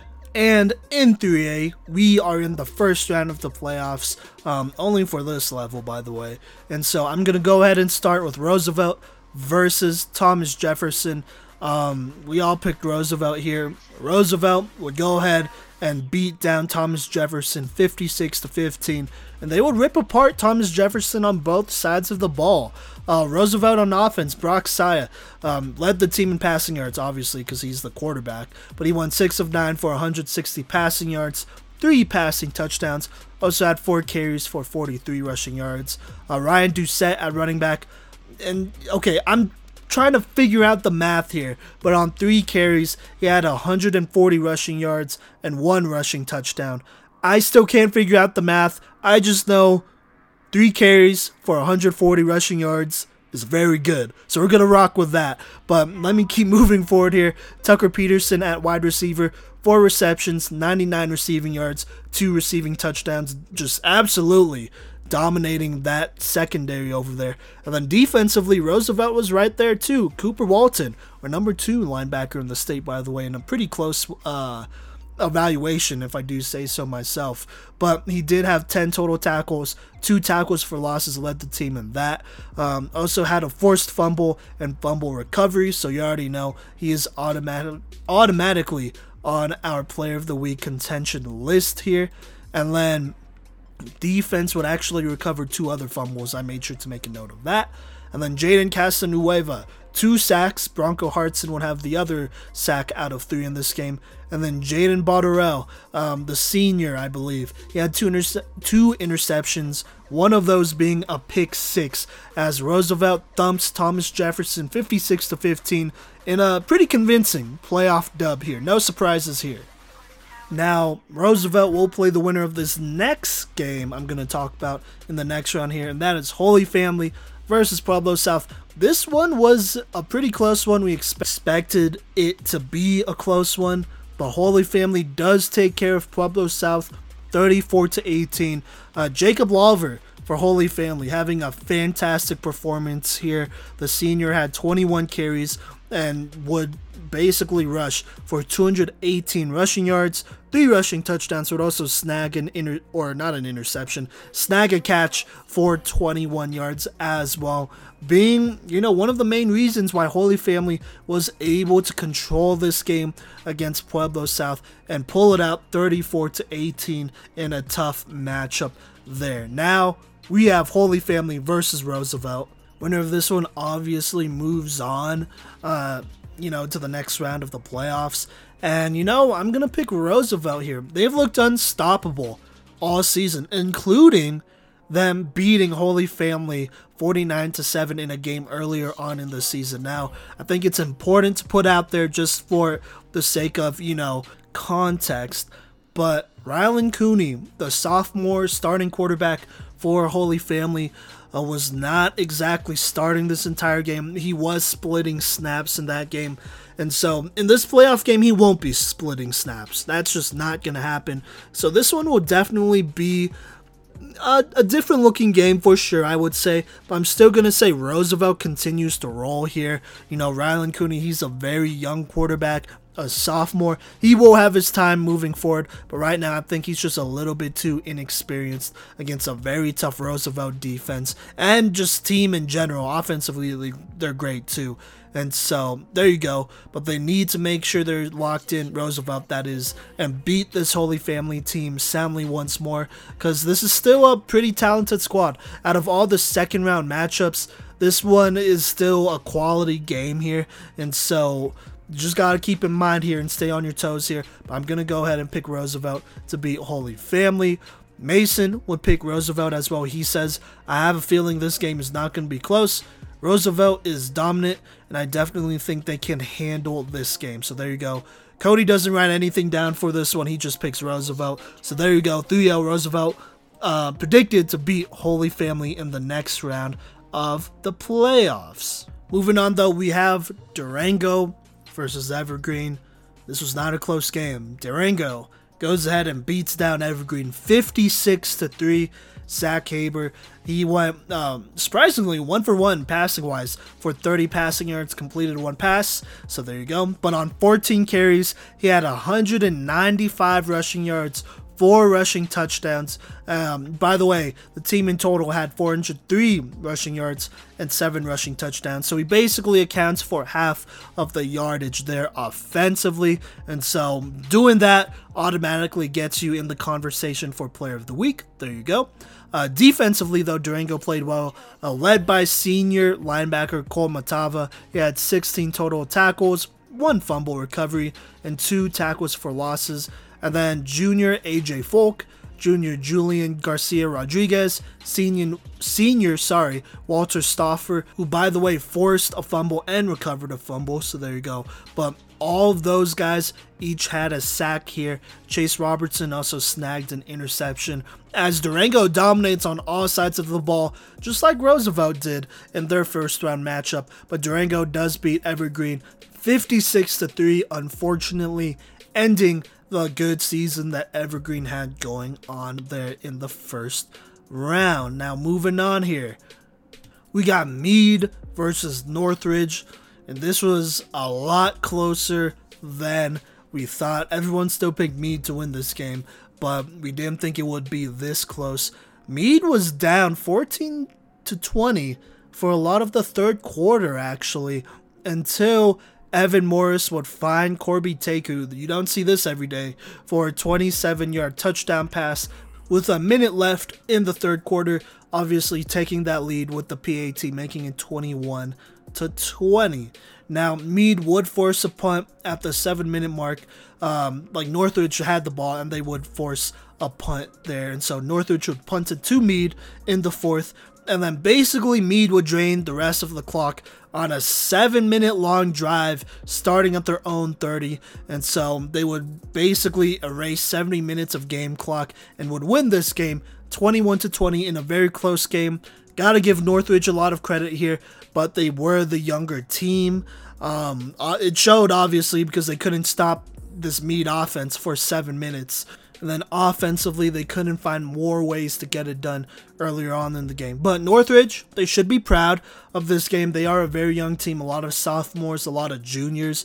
A lot of their key players are juniors. We talked about this in the preview last week, so we all knew this was going to come. But Meade, red flag, man, 21-20, and you're at home. That's not a good thing there. I would definitely say that Meade played down to Northridge almost, and they did blow out Northridge 49-0 early on in the season. So I don't know. I don't know what happened, but there you go. But Meade goes ahead and moves on, and they will be playing Durango in the next round, and would actually have to travel to Durango to go ahead and play them here in the next round of the playoffs. So let me go ahead and predict this one. Meade, unfortunately, has a long trip down to Durango, where this game will be hosted. Durango knocked out Evergreen pretty surely in this game, while Meade struggled to beat a very young Northridge team that they should have knocked out in this game, to be honest. They already did earlier on in the season. But honestly, Meade has found more ways to lose to quality opponents than win. I wanted them to win state, I really did. But Durango here, they're going to be at home, empowered by their home crowd, which they should be. And so they should find a very quality win here is all I'm going to say here. I'm picking Durango to beat Meade in the 3A playoffs in the second round. Cody will also agree with me, picking Durango to pick Meade, no explanation there. And then Mason is picking Durango as well, making it 3-0, us predicting Durango to beat Meade and move on to the next round of the playoffs.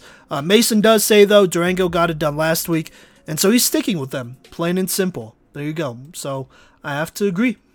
Moving on, though, we got Fort Morgan versus Green Mountain. I think most of us probably predicted Fort Morgan to win by a lot more in this matchup, and they didn't. They only won 14-0 here. Now, as of right now, when I'm recording this, it's like around 5 p.m. on November 15th here. Fort Morgan has not put in their stats yet, so I don't have anybody to shout out for Fort Morgan here. But you know what matters is that Fort Morgan moves on in the playoffs, and they will play the winner of this Frederick versus Pueblo County game. This game was not close. Frederick would go ahead and roll over Pueblo County 42-7. Parker Ayers led the squad with 13 carries, 133 rushing yards, 3 rushing touchdowns. And then Cruz Zamudio would have 14 carries for 102 rushing yards and 1 rushing touchdown as Frederick continues their roll here and beats down Pueblo County and move on to play Fort Morgan in the next round of the playoffs. Let's hop into predictions here. Gonna be honest, surprisingly enough, Fort Morgan only won 14-0 against Green Mountain. To me, that's definitely a red flag. But you know what? I'm going to pick Fort Morgan to outscore Frederick in a close one. I think Fort Morgan wakes up here, decide they don't want to go out in the second round, and they go ahead and win a close one against a Frederick squad that has been absolutely on fire the last couple weeks, including an absolute smackdown of Meade in the last game of the season. And so, Fort Morgan, I think they're going to also be hosting as well, which is why it's partially why I'm picking them, because they also have one of the best stadiums / home field advantages in the entire state of Colorado, and so they should find a way to beat Frederick in this one. But it's going to be close. Don't get it twisted. This is not a guaranteed dub, but I'm going to go ahead and stick with my pick here at the beginning of the playoffs and pick Fort Morgan to beat Frederick. Now, Mason, he is rolling with Fort Morgan as well. He says Fort Morgan is definitely crazy good. I think they can get it done yet again. So there you go. Cody picks Fort Morgan. No explanation needed. No explanation written down. So there you go. 3-0 us picking Fort Morgan to go ahead and beat Frederick, moving on to the next round of the playoffs. So boom, there you go. Keeping it going though here in the 3A playoffs in the first round. I'm going to go ahead and talk about Lutheran versus Discovery Canyon. We all picked Lutheran to win this one. Wasn't going to be close, and they proved that. They beat Discovery Canyon 49-7. Clayton Jacobs, he won 17 of 27 for 254 passing yards, 2 passing touchdowns, 2 interceptions though, a little sloppy, not going to lie, but he did carry the ball 11 times for 55 rushing yards, 2 rushing touchdowns. Ryan Allen also had 3 receptions, 122 receiving yards, 1 receiving touchdown. And then I want to just note this here as well. Trey CCO, he had a kick return for a touchdown as the Lutheran beats Discovery Canyon in a lot of different ways here. 49-7, pretty resounding here in this playoff dub. They're going to move on and play the winner of this Palisade versus Pueblo East game. And you know what? That game was pretty close here. Palisade only beat Pueblo East 35-21. That's a pretty close game. That's 14 scores. But, you know, Palisade was in control of most of this game here. Senior Franklin Barks, who, by the way, also had an interception. Junior Malachi Espinosa, Junior Rhett Ward, and Junior Fallon Savalti all scored a rushing touchdown and ran over 65 rushing yards. So that's like 4 different guys doing that. So there you go. They ran for a total of 347 rushing yards, 5 total rushing touchdowns, really controlling this clock here and not giving Pueblo East many opportunities to score by controlling the ball on their side. So there you go. It will be Lutheran versus Palisade in the second round of the 3A playoffs. So I'll go ahead and predict this one. I predict Lutheran to go ahead and beat Palisade. Now, Lutheran demolished DCC, while Palisade won by only 14 against Pueblo East. Now, don't get it twisted here. Lutheran should continue their role here and move on to the next round of the playoffs, but this will be a difficult test. Any mistakes you make against Palisade only helps them because they are able to control the ball, control the clock, play solid defense. That's their game plan, and so if you make a mistake, that's a lot of time. They're just going to keep draining from the clock. And, Palisade here, if I'm them, I'm going to try to give Lutheran as few opportunities on offense as possible by getting up early and then just running the ball with like 5 different backs or whatever they usually do here. And so Lutheran here, not only do they have to play a clean offensive game here, but defensively, they have to be on top of it. They have to stack the box and, force them to pass it, because I don't think they can, honestly. So there you go there, but I'm picking Lutheran to win this one. Mason will also pick Lutheran, but he says this game should not be close. Lutheran with the dub. There you go. Cody doesn't write anything on here, but he does pick Lutheran. So there you go. We're all picking Lutheran to beat Palisade. Like I said, don't get it twisted. This will be a tough game. Lutheran hasn't had exactly the toughest in-state schedule, this season. So Palisade will definitely be a little bit of a step up as a challenge, which I'm sure Lutheran wants and whatnot. But we're just going to have to see how this one turns out. This should be good for Lutheran, but they have to be on their game to win this one. Alright, so that's 3A. We're going to keep this thing pushing here and talk about 2A ball here. So, these matchups were all pretty close here, and not even going to lie, on the 2A level, our bracket's broken. Not just mine, but Cody, Mason's, Anthony Garcia from Mile High Prep Report. So, we have accepted that, but for now, this side of the bracket, at least my bracket, is pretty intact here. And so I'm going to go ahead and talk about Eden versus Elizabeth. They go ahead and beat Elizabeth 31-7. Not a close one. Didn't think this one would be a close one. So there you go. Eden's defense dominated this one and really put this one away. Morgan Trebet, he had a sack, forced fumble recovery, 12 total tackles, 2 tackles for losses. And then Trent Sahlberg, he had 2 interceptions in this game as Eden dominates on defense. Obviously, both of these guys are in conversation for Player of the Week, so there you go there. The team that Eden will play in the second round will actually be from this University versus Delta game, where University wins 28-14. Greg Garza, the University quarterback, went 14 of 21 for 186 passing yards, 2 passing touchdowns, only 1 interception. Did have 16 carries for 60 rushing yards, 1 rushing touchdown. Caden Padilla, though, another guy to throw in there for Player of the Week contention. He had 3 receptions, 66 receiving yards, 1 receiving touchdown on the offensive side of the ball. Then on defense, 7 total tackles, and then 1 pretty big pick 6 that would put this one away for University here. I'm just going to throw this out there as well. University also had another end zone interception that would shut down a Delta drive. So there you go. University upsets Delta 28-14. Thanks to that pick 6 from Caden Padilla and that pick in the end zone, and then another great performance from Greg Garza. And so it will be Eden versus University, part 2, to decide who gets a trip to state this year. And so Eden will obviously, I think they will be hosting this matchup here, so University will go to Eden this time. If you remember earlier on in the year, Eden and University, that was a very close game. University actually had the lead over Eden going into the 4th quarter, the only team to ever do that this season. And they did end up losing by pretty much only a score. And so honestly, this is the showdown. This is a showdown that both teams had to have known in their gut was coming again. They had to have known that this rematch would happen again to decide who goes to state. And obviously, University, they want to win this rematch. and claim their spot at state. But you could really go back and look at that Eden game and kind of point to that. And even though they did lose, that was a confidence builder, showing that they can hang with this Eden squad here. And that's enough confidence for this University team. So it will be extremely competitive. Eden obviously wants to go back to state and have a chance at repeating. So there's a lot on the line here. Obviously, both these teams want to win the rematch, so it will be extremely competitive here.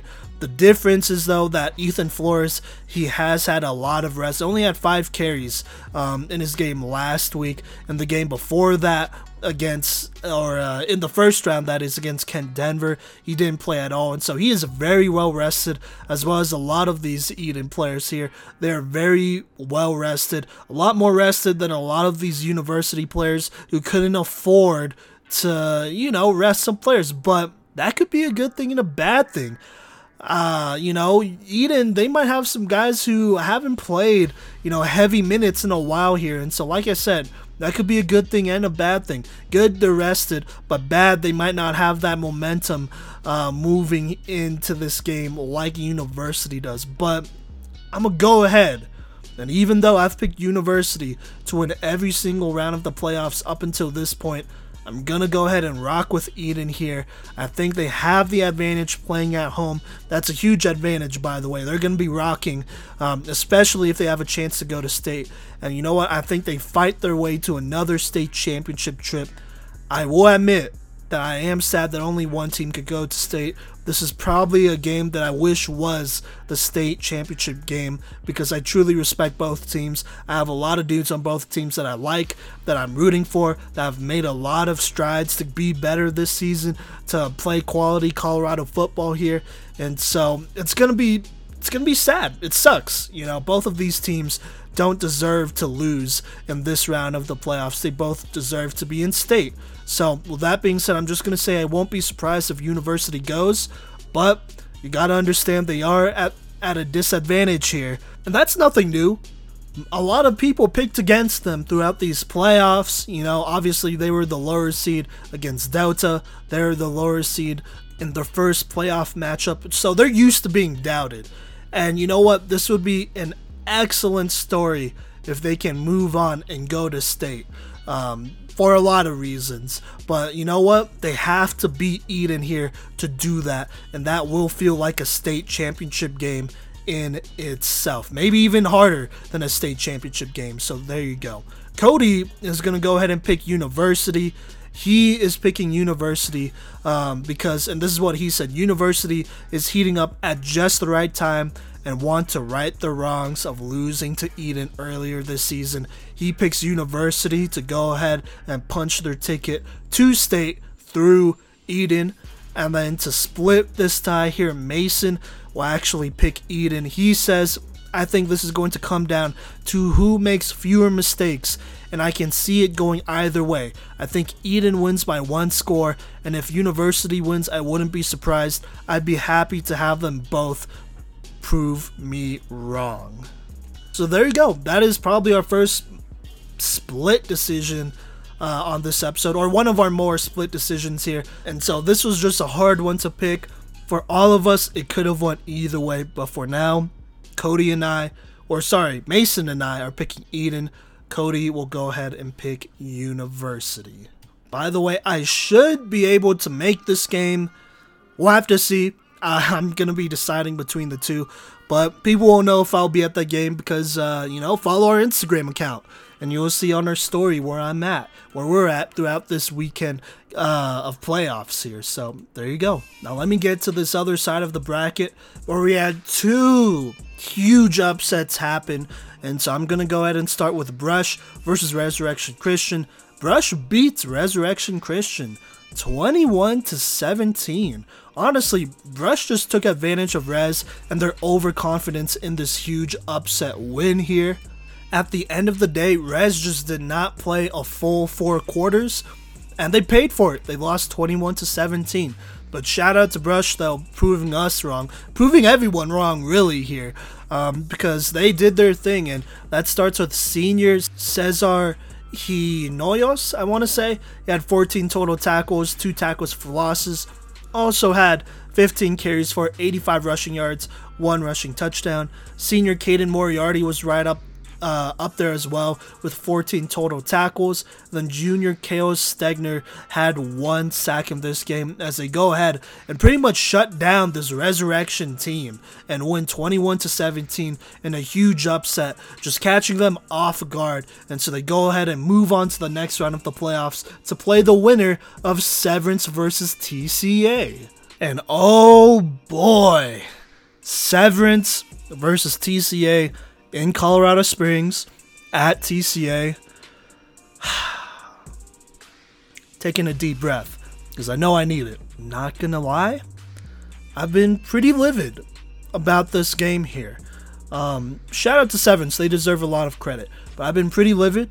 I have said that I will go Stephen A. Smith in this segment here on TCA, but for now, let me just talk about the game first, talk about how it all went down, and then I will say some pretty strong opinions at the end here.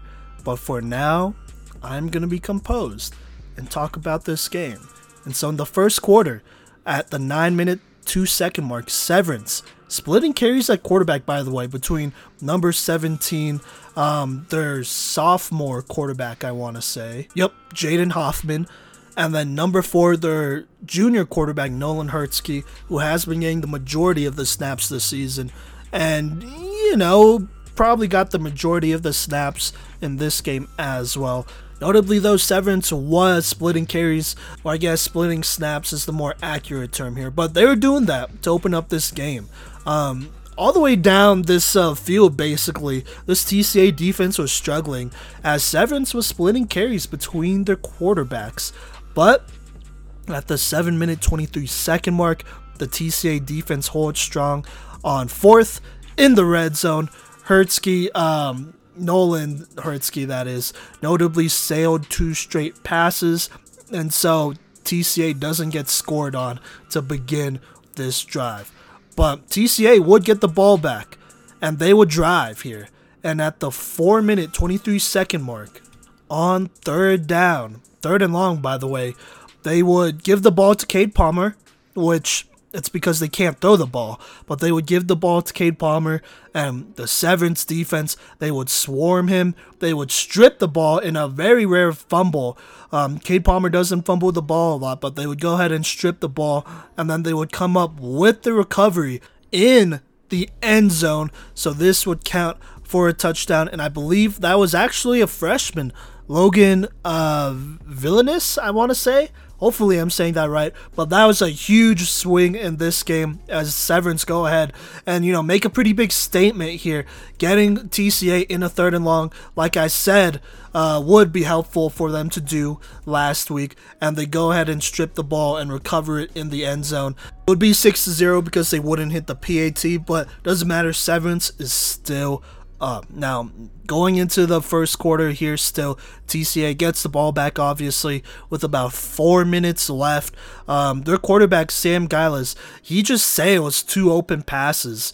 He had 2 guys open, and they would have been deep touchdown passes probably, but he sails both of them. Severance, they go ahead and force TCA to punt, and then the quarter ends, second quarter happens, number 4 goes ahead and rips off a huge 55-yard touchdown run. That is the quarterback, Nolan Hertzke, doing it for Severance to open up the quarter. First play of the quarter, he would go ahead and rip off that run and make it 13-0 Severance. They would hit the field goal here, the PAT here.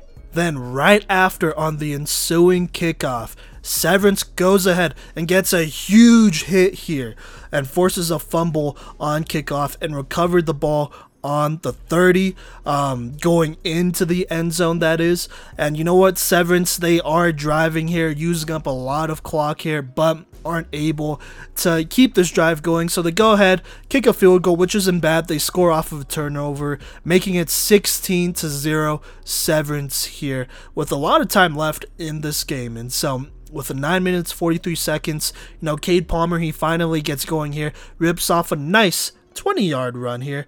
And then finally, Sam, he finds his guy, number 14, on a huge 40-yard touchdown bomb. Finally hits on that throw.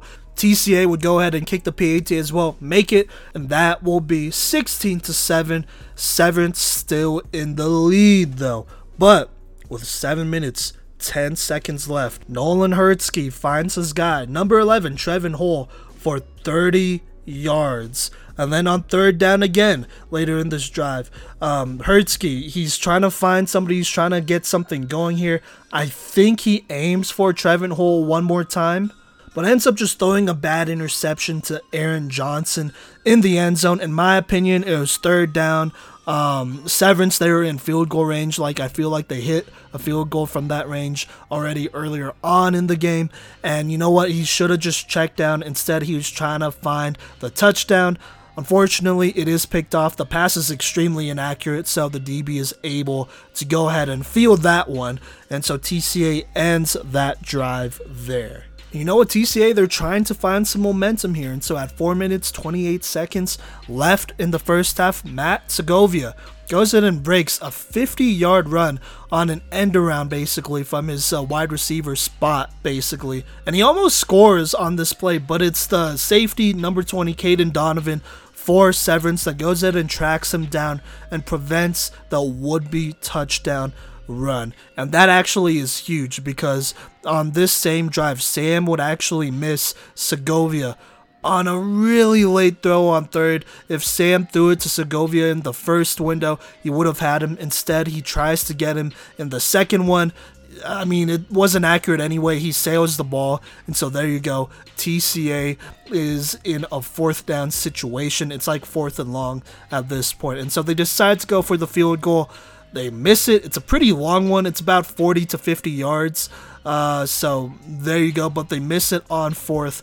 And so it's still 16-7 Severance here as they get the ball in the second quarter. And then with a minute 15 seconds left, Nolan Hurtsky, he's in the game. He finds his guy, number 11, Trevin Hall, who just goes up there and makes a play and gets a 30-yard reception here on third down, which happened to be huge because it was a 3rd and long situation, and Trevin Hall would basically bail Severance out of that one yet again. And then literally right on the next play, number 17, the sophomore quarterback, Jaden Hoffman, would come in, and then he would find number 11, Trevin Hall, one more time, who makes an excellent grab, a 25-yard touchdown reception here, absolutely just destroying the cornerback, basically. The cornerback had no chance.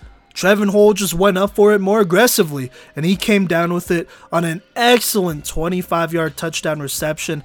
Just one athlete making a better play than another athlete on that play right there. And Severance would go ahead and take a 23-7 lead here. Now, TCA would get the ball back, and with 46 seconds left, Severance actually forces a 3 and out. And part of it is, in fact, due to their quarterback, Sam, just not making the greatest decisions here. He takes a bad sack. He tries to scramble for a couple yards, and then he underthrows a ball here on third that probably should have been a pick, but is dropped.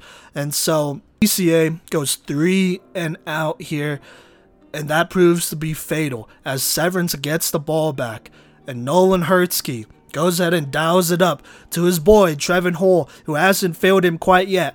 And he throws a 50-yard touchdown throw to Trevin Hall, who absolutely mosses his guy again and then drags him to the end zone. But the play is called back on a questionable call. To be honest with you, I'm not sure what it was. I think they said it was like holding or something like that. I didn't think it was holding because the play happened pretty quickly, but the play is called back regardless though. It does not matter as Hurtsky once again dials up another deep bomb, this time to Caden Donovan, who goes ahead and makes a play on his guy, but is tackled inside the 5, I want to say, and that goes down as a pretty big 45-yard catch by Caden Donovan. Severance has all of their timeouts. They've managed their timeouts very well in this game, unlike TCA, and so with 17 seconds left, Severance goes ahead and scores a rushing touchdown but a false start would push that back and bring back that rushing touchdown.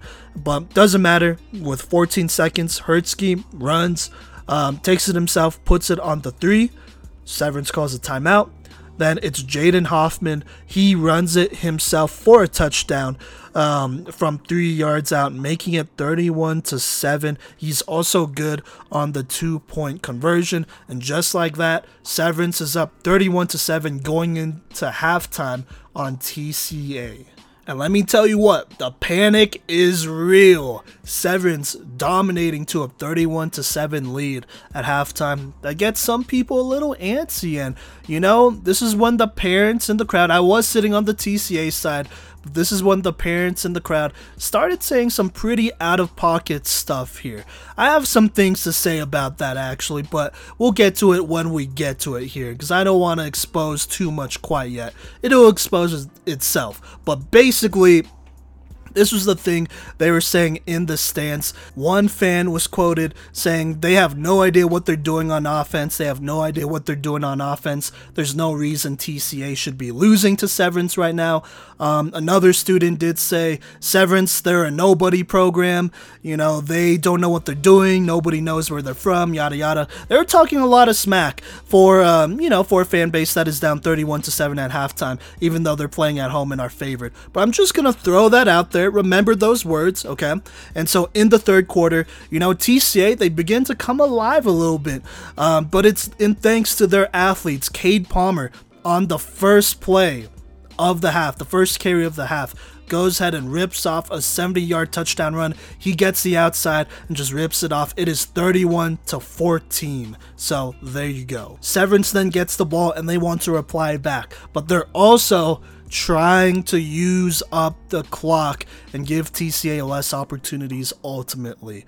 And so, they're running with a bunch of different guys here. Nolan Hurtsky actually takes a carry here and scrambles like 10 to 15 yards for the first down, and then gets hit pretty late out of bounds. Like, he has both of his feet out of bounds, takes another step even, then he just gets lit up out of nowhere from a linebacker. So, there you go. That's TCA doing their thing there. Ref surprisingly doesn't call that one, even though it was pretty blatant, if you ask me. But whatever, doesn't matter. Eventually on in this drive, Trevin Hall comes up huge with a 40-plus yard reception.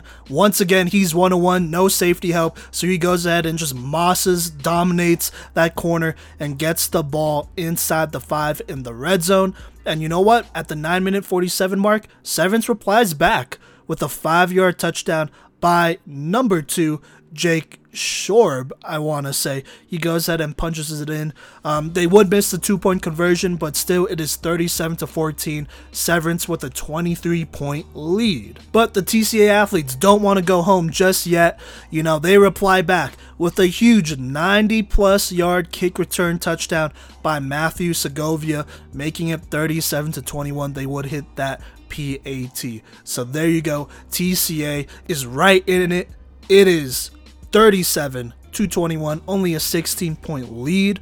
Now, TCA, they would kick the onside, and it was perfect. It hit the front guy in the face, and TCA recovers it, but surprisingly, the refs rule the other way. In my opinion, that should have probably been TCA ball, but maybe, the person who recovered it, like his foot was out of bounds or something like that.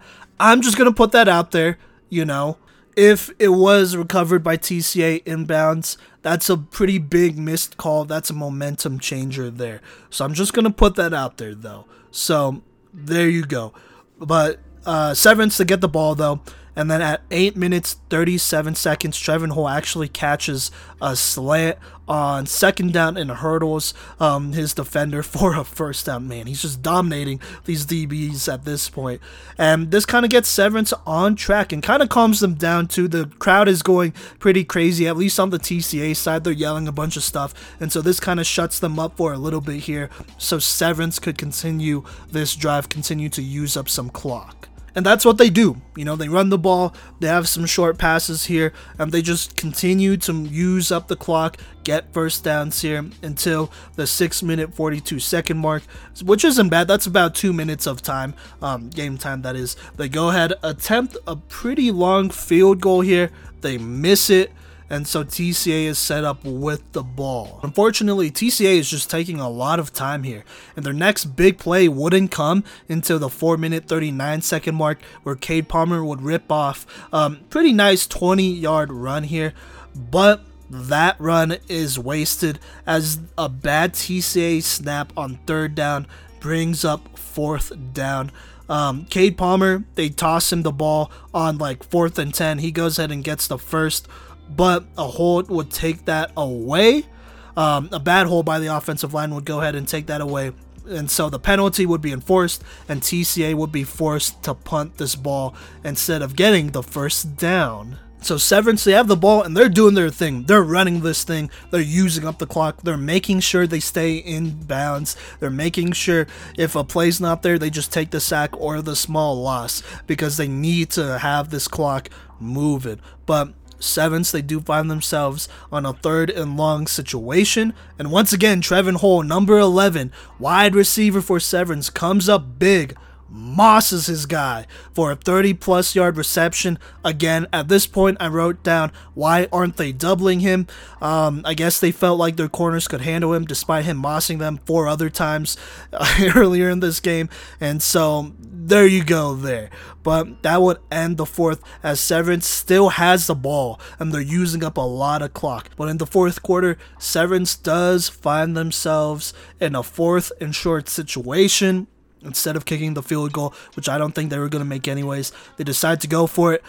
They run it, and they do get stuffed by TCA just barely, and so TCA gets the ball back. And you know what? They have to throw at this point because they're keying in on Cade Palmer. They have been keying on him all game. And quite frankly, TCA is just running out of time. You can't run the ball 3 straight downs and go 3 and out. That would not only use up the clock, but they're not getting like that many yardage except for a couple big splash plays by Cade Palmer just doing it by himself at this point. So there you go. But Sam, he would actually miss a pretty easy slant route. I don't know why he missed it, but he did. And it was almost picked off by number 1 on Severance. It wasn't, though. And so, this TCA, this TCA drive survives, and they continue to drive here. But around the 9-minute 15-second mark, I think this really affected this drive here. But thanks to the TCA cheer squad and the student section, TCA does get a false start on 2nd. And for some reason, this cheer is going on for like 10 minutes. And so, not only does TCA get the false start, but on the next play, which is like a 3rd and long play, they decide to run it. It's obvious that they can't quite hear because not everybody fires off. Either that or they're just not firing off. And so Severance goes ahead and forces a 3 and out, thanks partially to the TCA cheer team and the TCA student section, who didn't know they were on offense, obviously, as there was a lot of miscommunication on that 3 and out. So there you go. And then Severance, they have the ball. They're continuing to drain this clock because they know TCA can't do anything about it.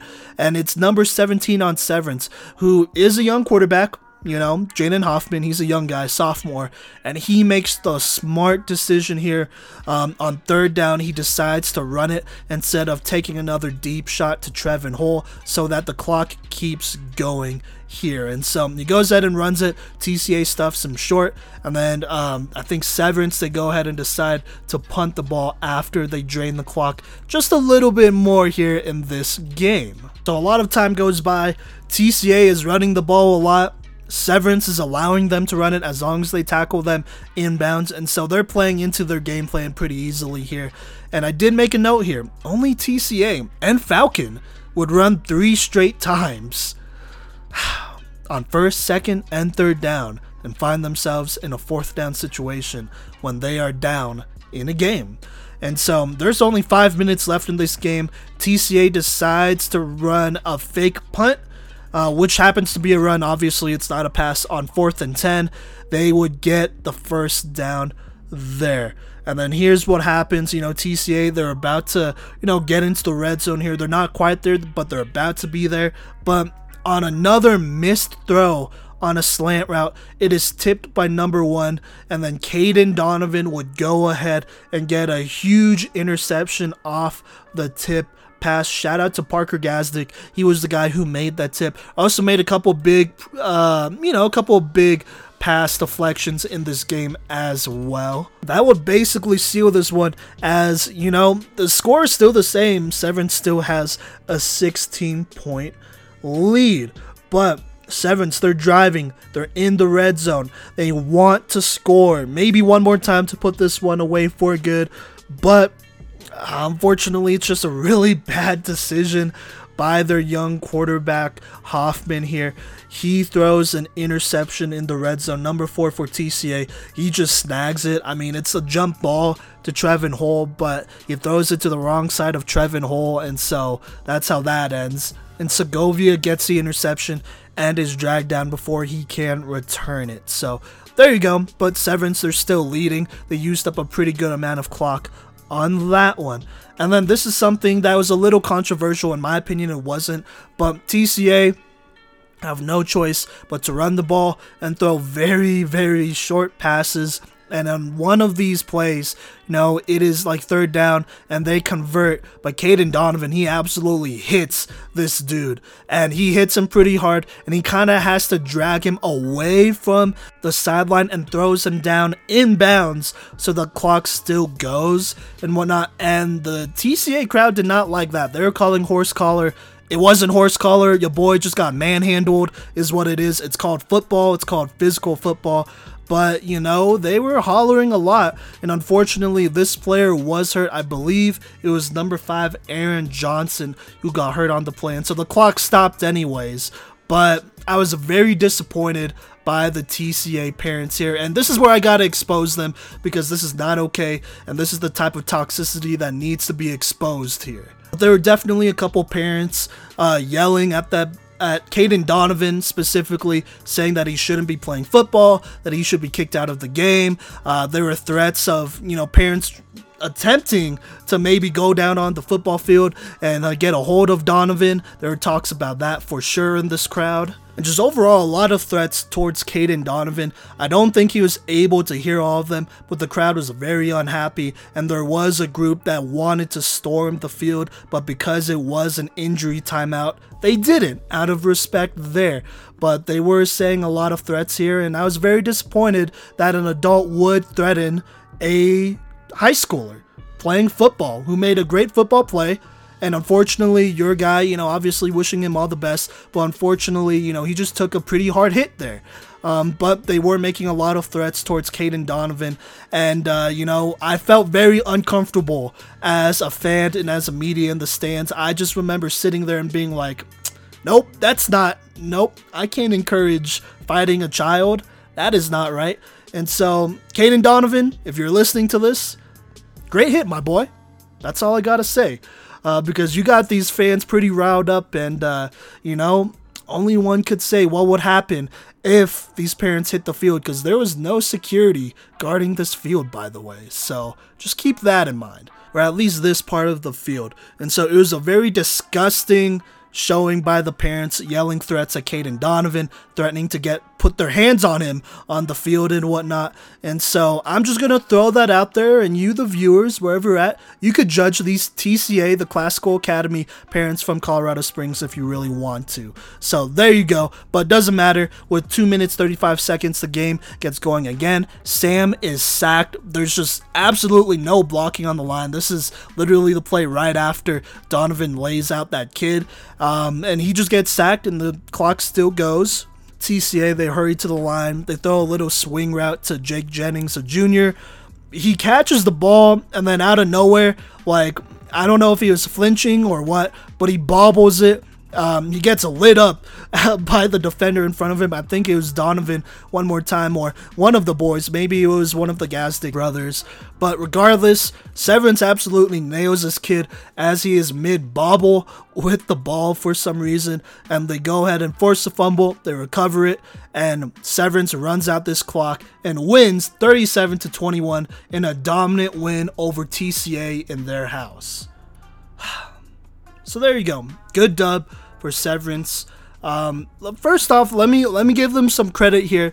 They followed the game plan that I said last week. If you listen to that episode and listen to what I had to say about Severance versus TCA, they followed the game plan that I laid out for them, that I said if they were going to win, they have to do these things. One of them, scoring on defense. The other one, key in on Cade Palmer. Force the pass here. And that's what they did. And then the other one was more offensively. You have to play a cleaner game here. I was talking about Nolan Hertzky. I said he has to pass the ball efficiently. He can't be missing too many, passes. And honestly, he played pretty well here. Just looking at his stat line, he was 10 of 12 for 164 passing yards. Only one interception, so that's one of the incompletions.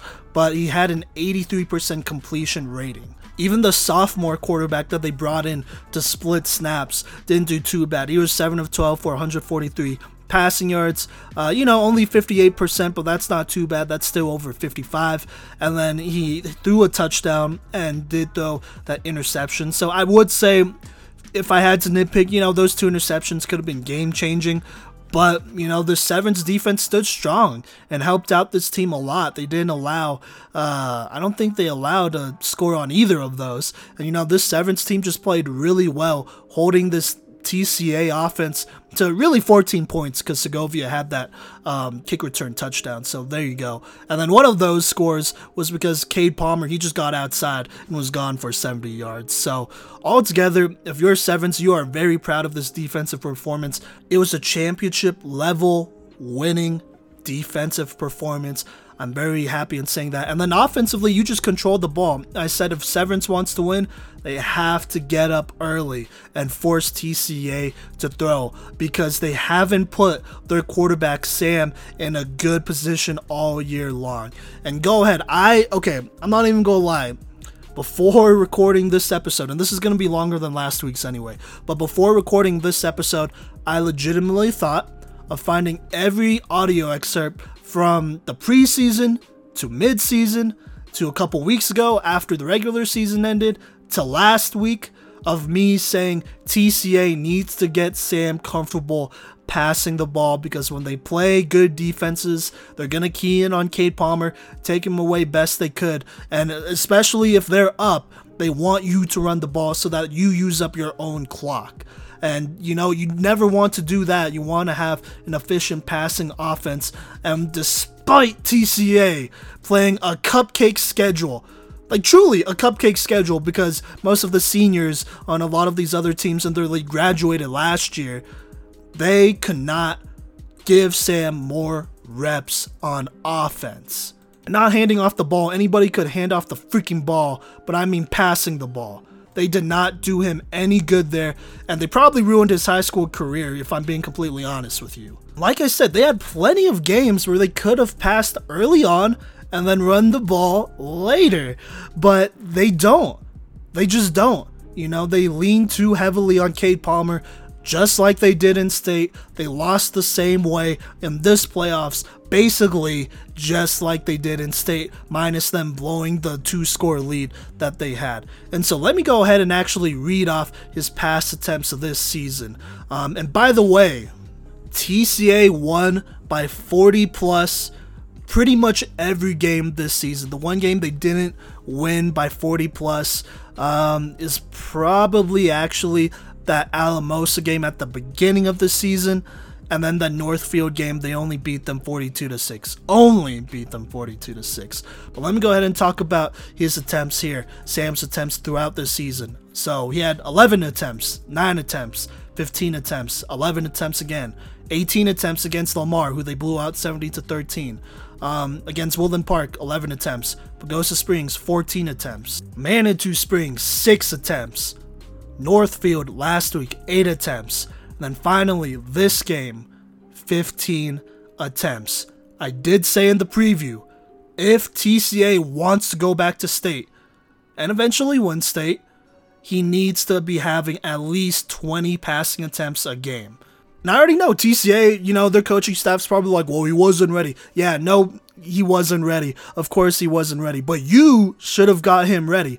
Sam's not a bad quarterback. Some people, I feel like, act like he's a horrible quarterback and he's just a game manager. No. If you develop him the right way, he could be an elite quarterback in Colorado. He could have been an elite quarterback in Colorado. He threw for 1,000 yards, 14 touchdowns, 3 interceptions, and only 118 attempts. So that's not bad. That's not bad at all. And considering TCA has legitimately like a number 1 receiving option in Segovia, a number 2 guy in Aaron Johnson, a number 3 guy in their, it's like Chase Keller or something like that. And then you have Cade Palmer who can catch out the backfield. He has weapons too. And you're underutilizing all of them. Segovia only had like 200 or 300 receiving yards this season. He should have had at least 500 to 700 receiving yards, to be honest with you. He's a speedster, so you underutilized him too. And so TCA, I guess, lack of IQ coaching-wise is why they found themselves in this position when they're down 16-0 or whatever to Severance, and all they could do is run the ball with Cade Palmer on every down because they don't trust their quarterback to throw the ball. And when he did throw the ball, he didn't look great, and it's obvious he didn't look great because he's probably not taking a lot of snaps or reps in practice passing the ball and hasn't taken over 20 pass attempts in any game this season.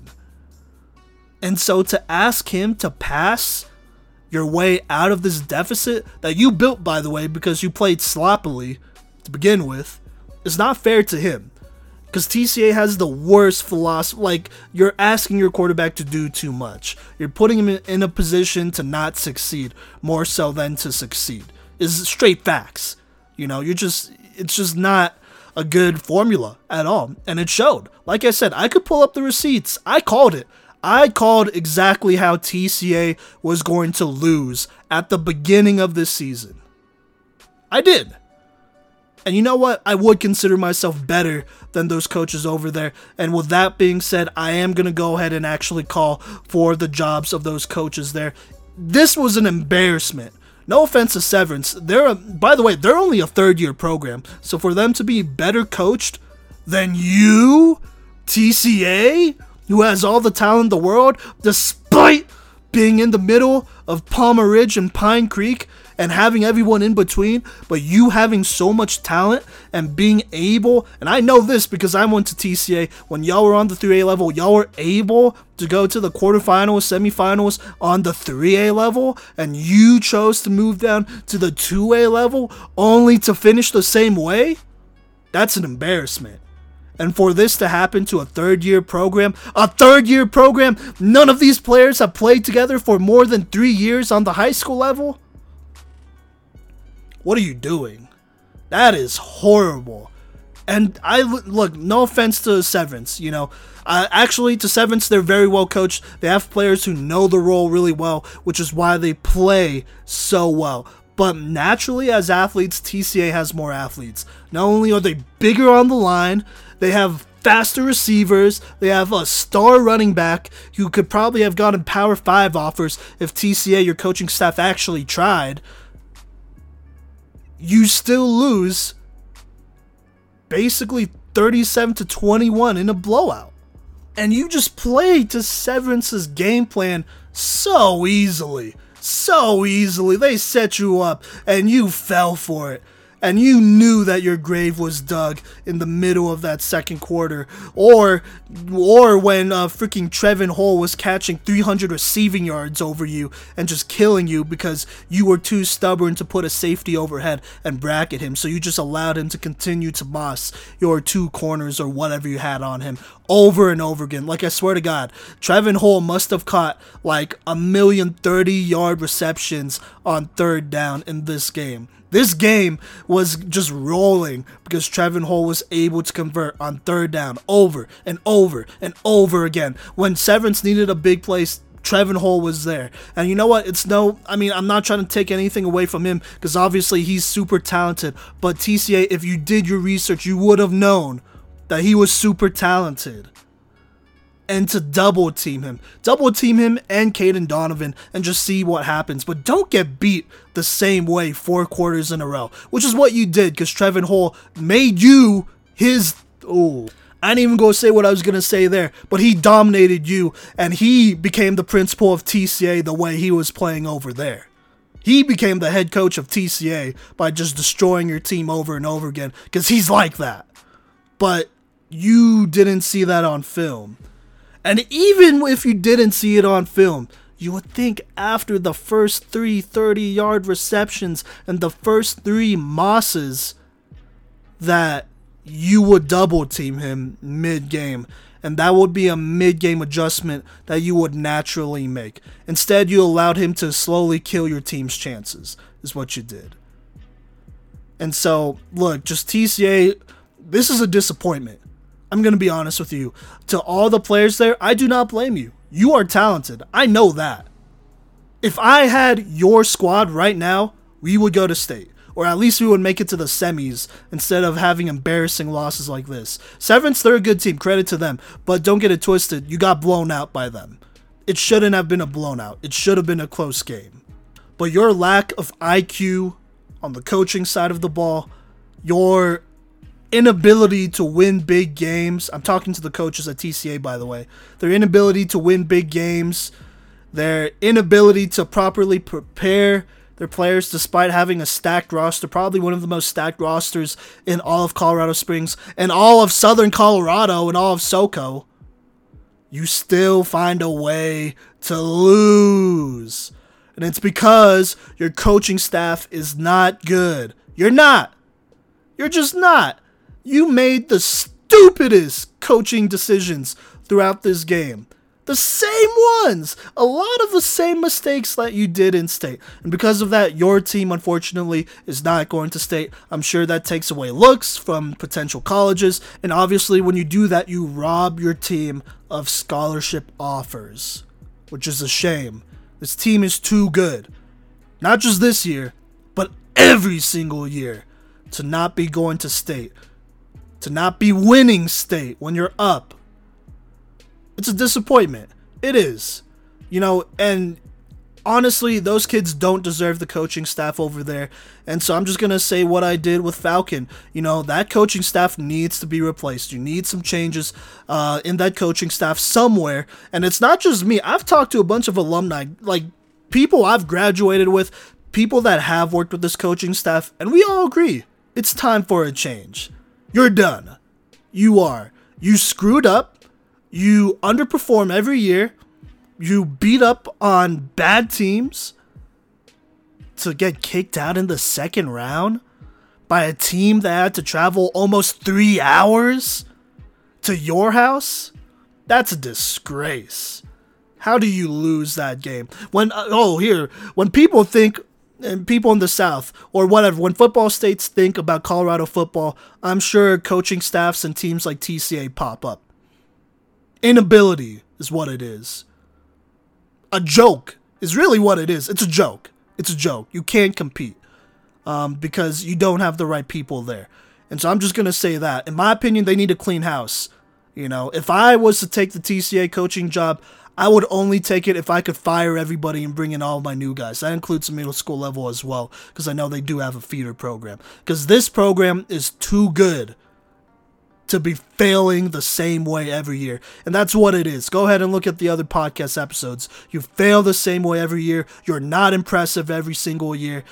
You're not as impressive as you should be every single year is what I should say. And you just fail. That's who you are. You fail.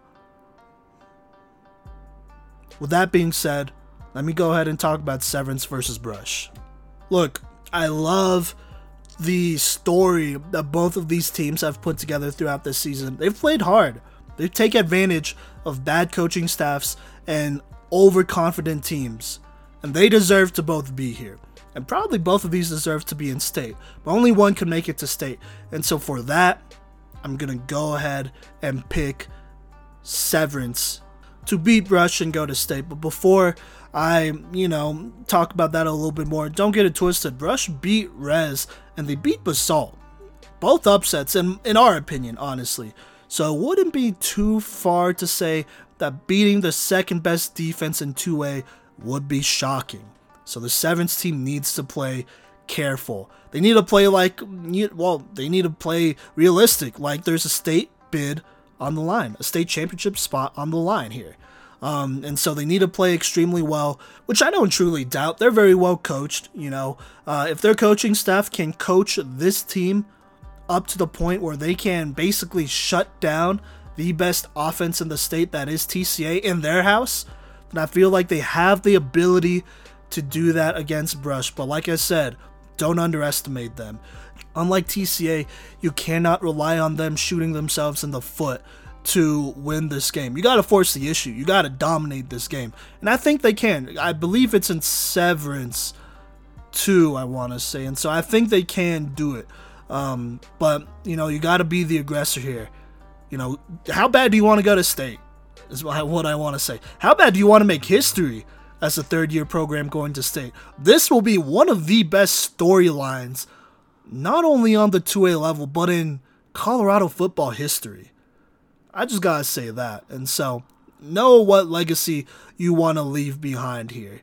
So that's all I'm going to say here. Brush, you cannot expect to come up empty-handed or commit too many turnovers on offense if they want to win this game. They have to play a clean game. They didn't necessarily play the cleanest game against Rez. And so in this game against Severance, you have to play a clean game. Because as you can see, they take advantage of mistakes and they capitalize on them. So, you know what? I'm going to go ahead and pick Severance to take its first ever trip to state in its third year. Alright, let me go ahead and talk about 1A ball.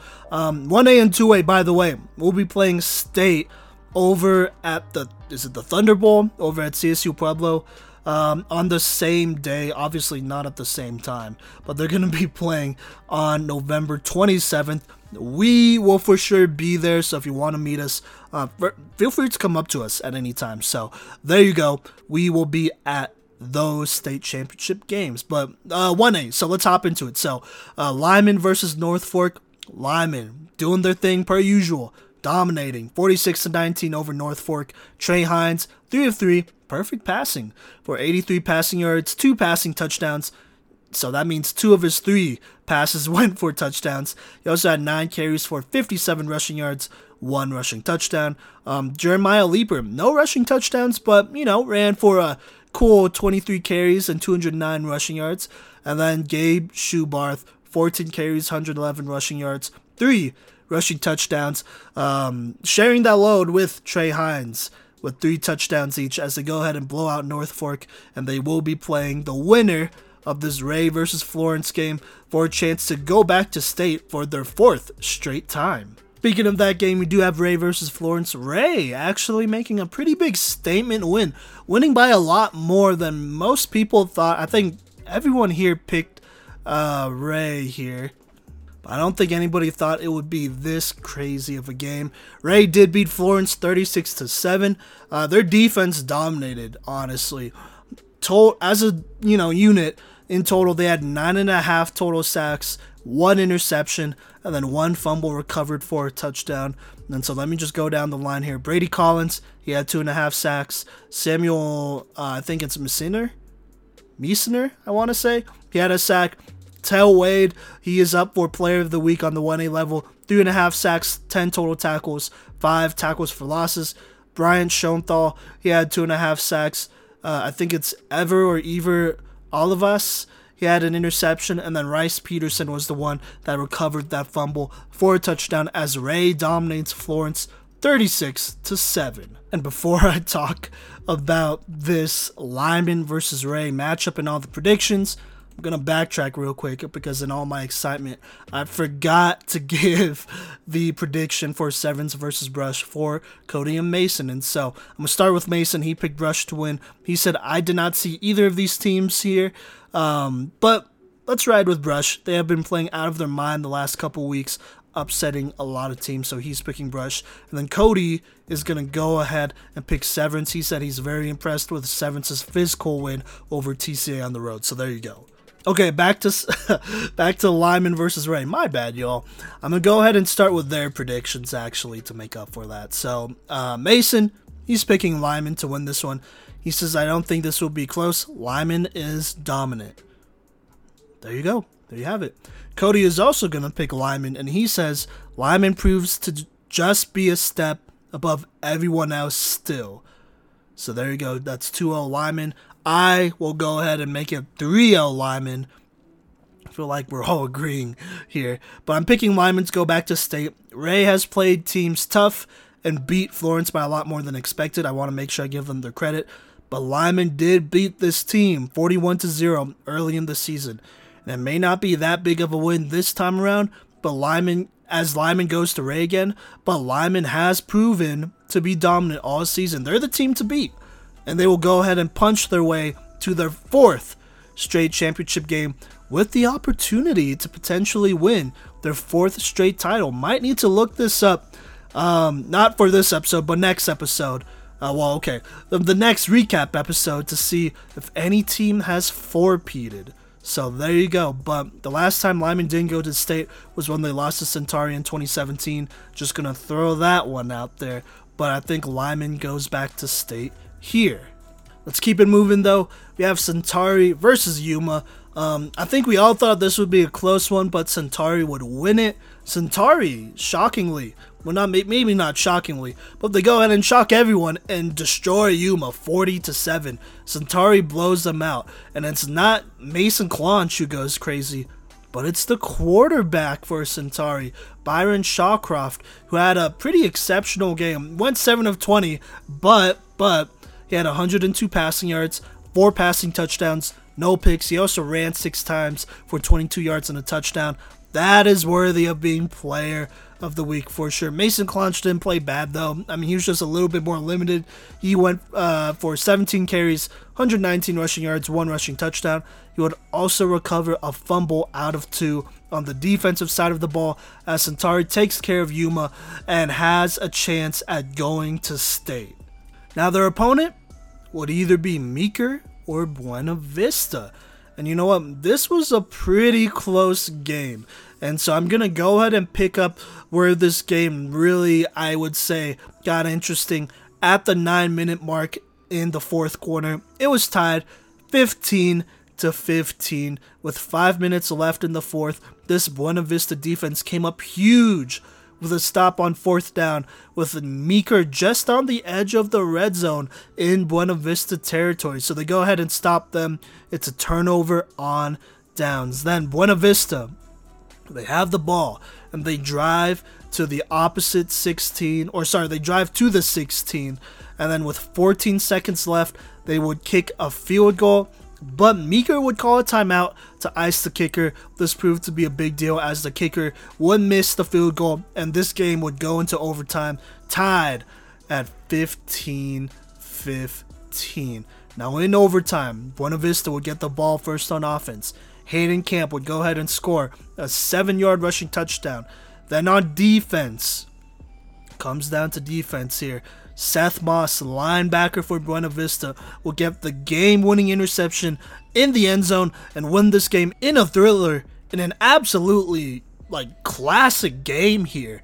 But Buena Vista comes up big, winning 22-15 here, which was pretty huge here. Now, I want to highlight 2 players who can be player of the week candidates. That is Hayden Camp. He had a solid game, 3 of 8 for 28 passing yards and only 1 passing touchdown. But he also ran 18 times for 96 rushing yards and 2 rushing touchdowns. He also got a pretty big sack on the defensive side of the ball. Seth Moss, the guy who got the game-winning interception, he also snagged 2 interceptions in this game, so he had one earlier. Also had 11 total tackles. And then I just want to briefly mention Jacob Phelps here. He had 20 carries and 137 rushing yards as Buena Vista beats Meeker in a big thriller of a game to go ahead and face Centauri for a chance to go to state. And so here we go. We got predictions here. I'm going to go ahead and read off the last predictions for Mason and Cody. By the way, Anthony Garcia, we will have his predictions he's from Mile High Prep Report, by the way. But we will have his predictions for 1A and 2A. We will post on our social medias whenever they're up. So be on the lookout for that. But let me go ahead and talk predictions here. So Mason is going to pick Centauri. He said Buena Vista is good, but Centauri is stout and will win in what I think will be a close game. Cody will actually go ahead and pick Centauri. He says going with my gut on this one, but Buena Vista has proven me wrong before, so I wouldn't be surprised if they did it again. And then I am actually going to pick Buena Vista. And here's why. This BV defense held Kelton Turner to 153 rushing yards on 31 carries and no touchdowns. That's a pretty big deal. That's a pretty solid performance, I would say. When they tried to throw the ball, Seth Moss did step up with 2 big interceptions. One to shut this whole game down, by the way. So there you go. And Buena Vista, they'll be facing a pretty dominant Centauri squad. I acknowledge that. Who has been just thrashing every team in their way so far in the playoffs and, in the regular season. But I think this defense needs to give Mason Clonch the Kelton Turner treatment and force them to pass. If they do that, Buena Vista still has Tucker Storms at safety, who's a heck of an athlete who can make a lot of plays if given the opportunity. And honestly, I'm going to rock with Buena Vista because I've rocked with them since the preseason. And I have faith in them right here, right now. I think Buena Vista wins a close one. If their defense plays well and Hayden Camp has a championship-worthy performance like last week, I'm going to pick Buena Vista to win this one. So there you go. Those are all of our predictions and a recap of last week. Coming up next, I'm going to talk player of the week, just real quick.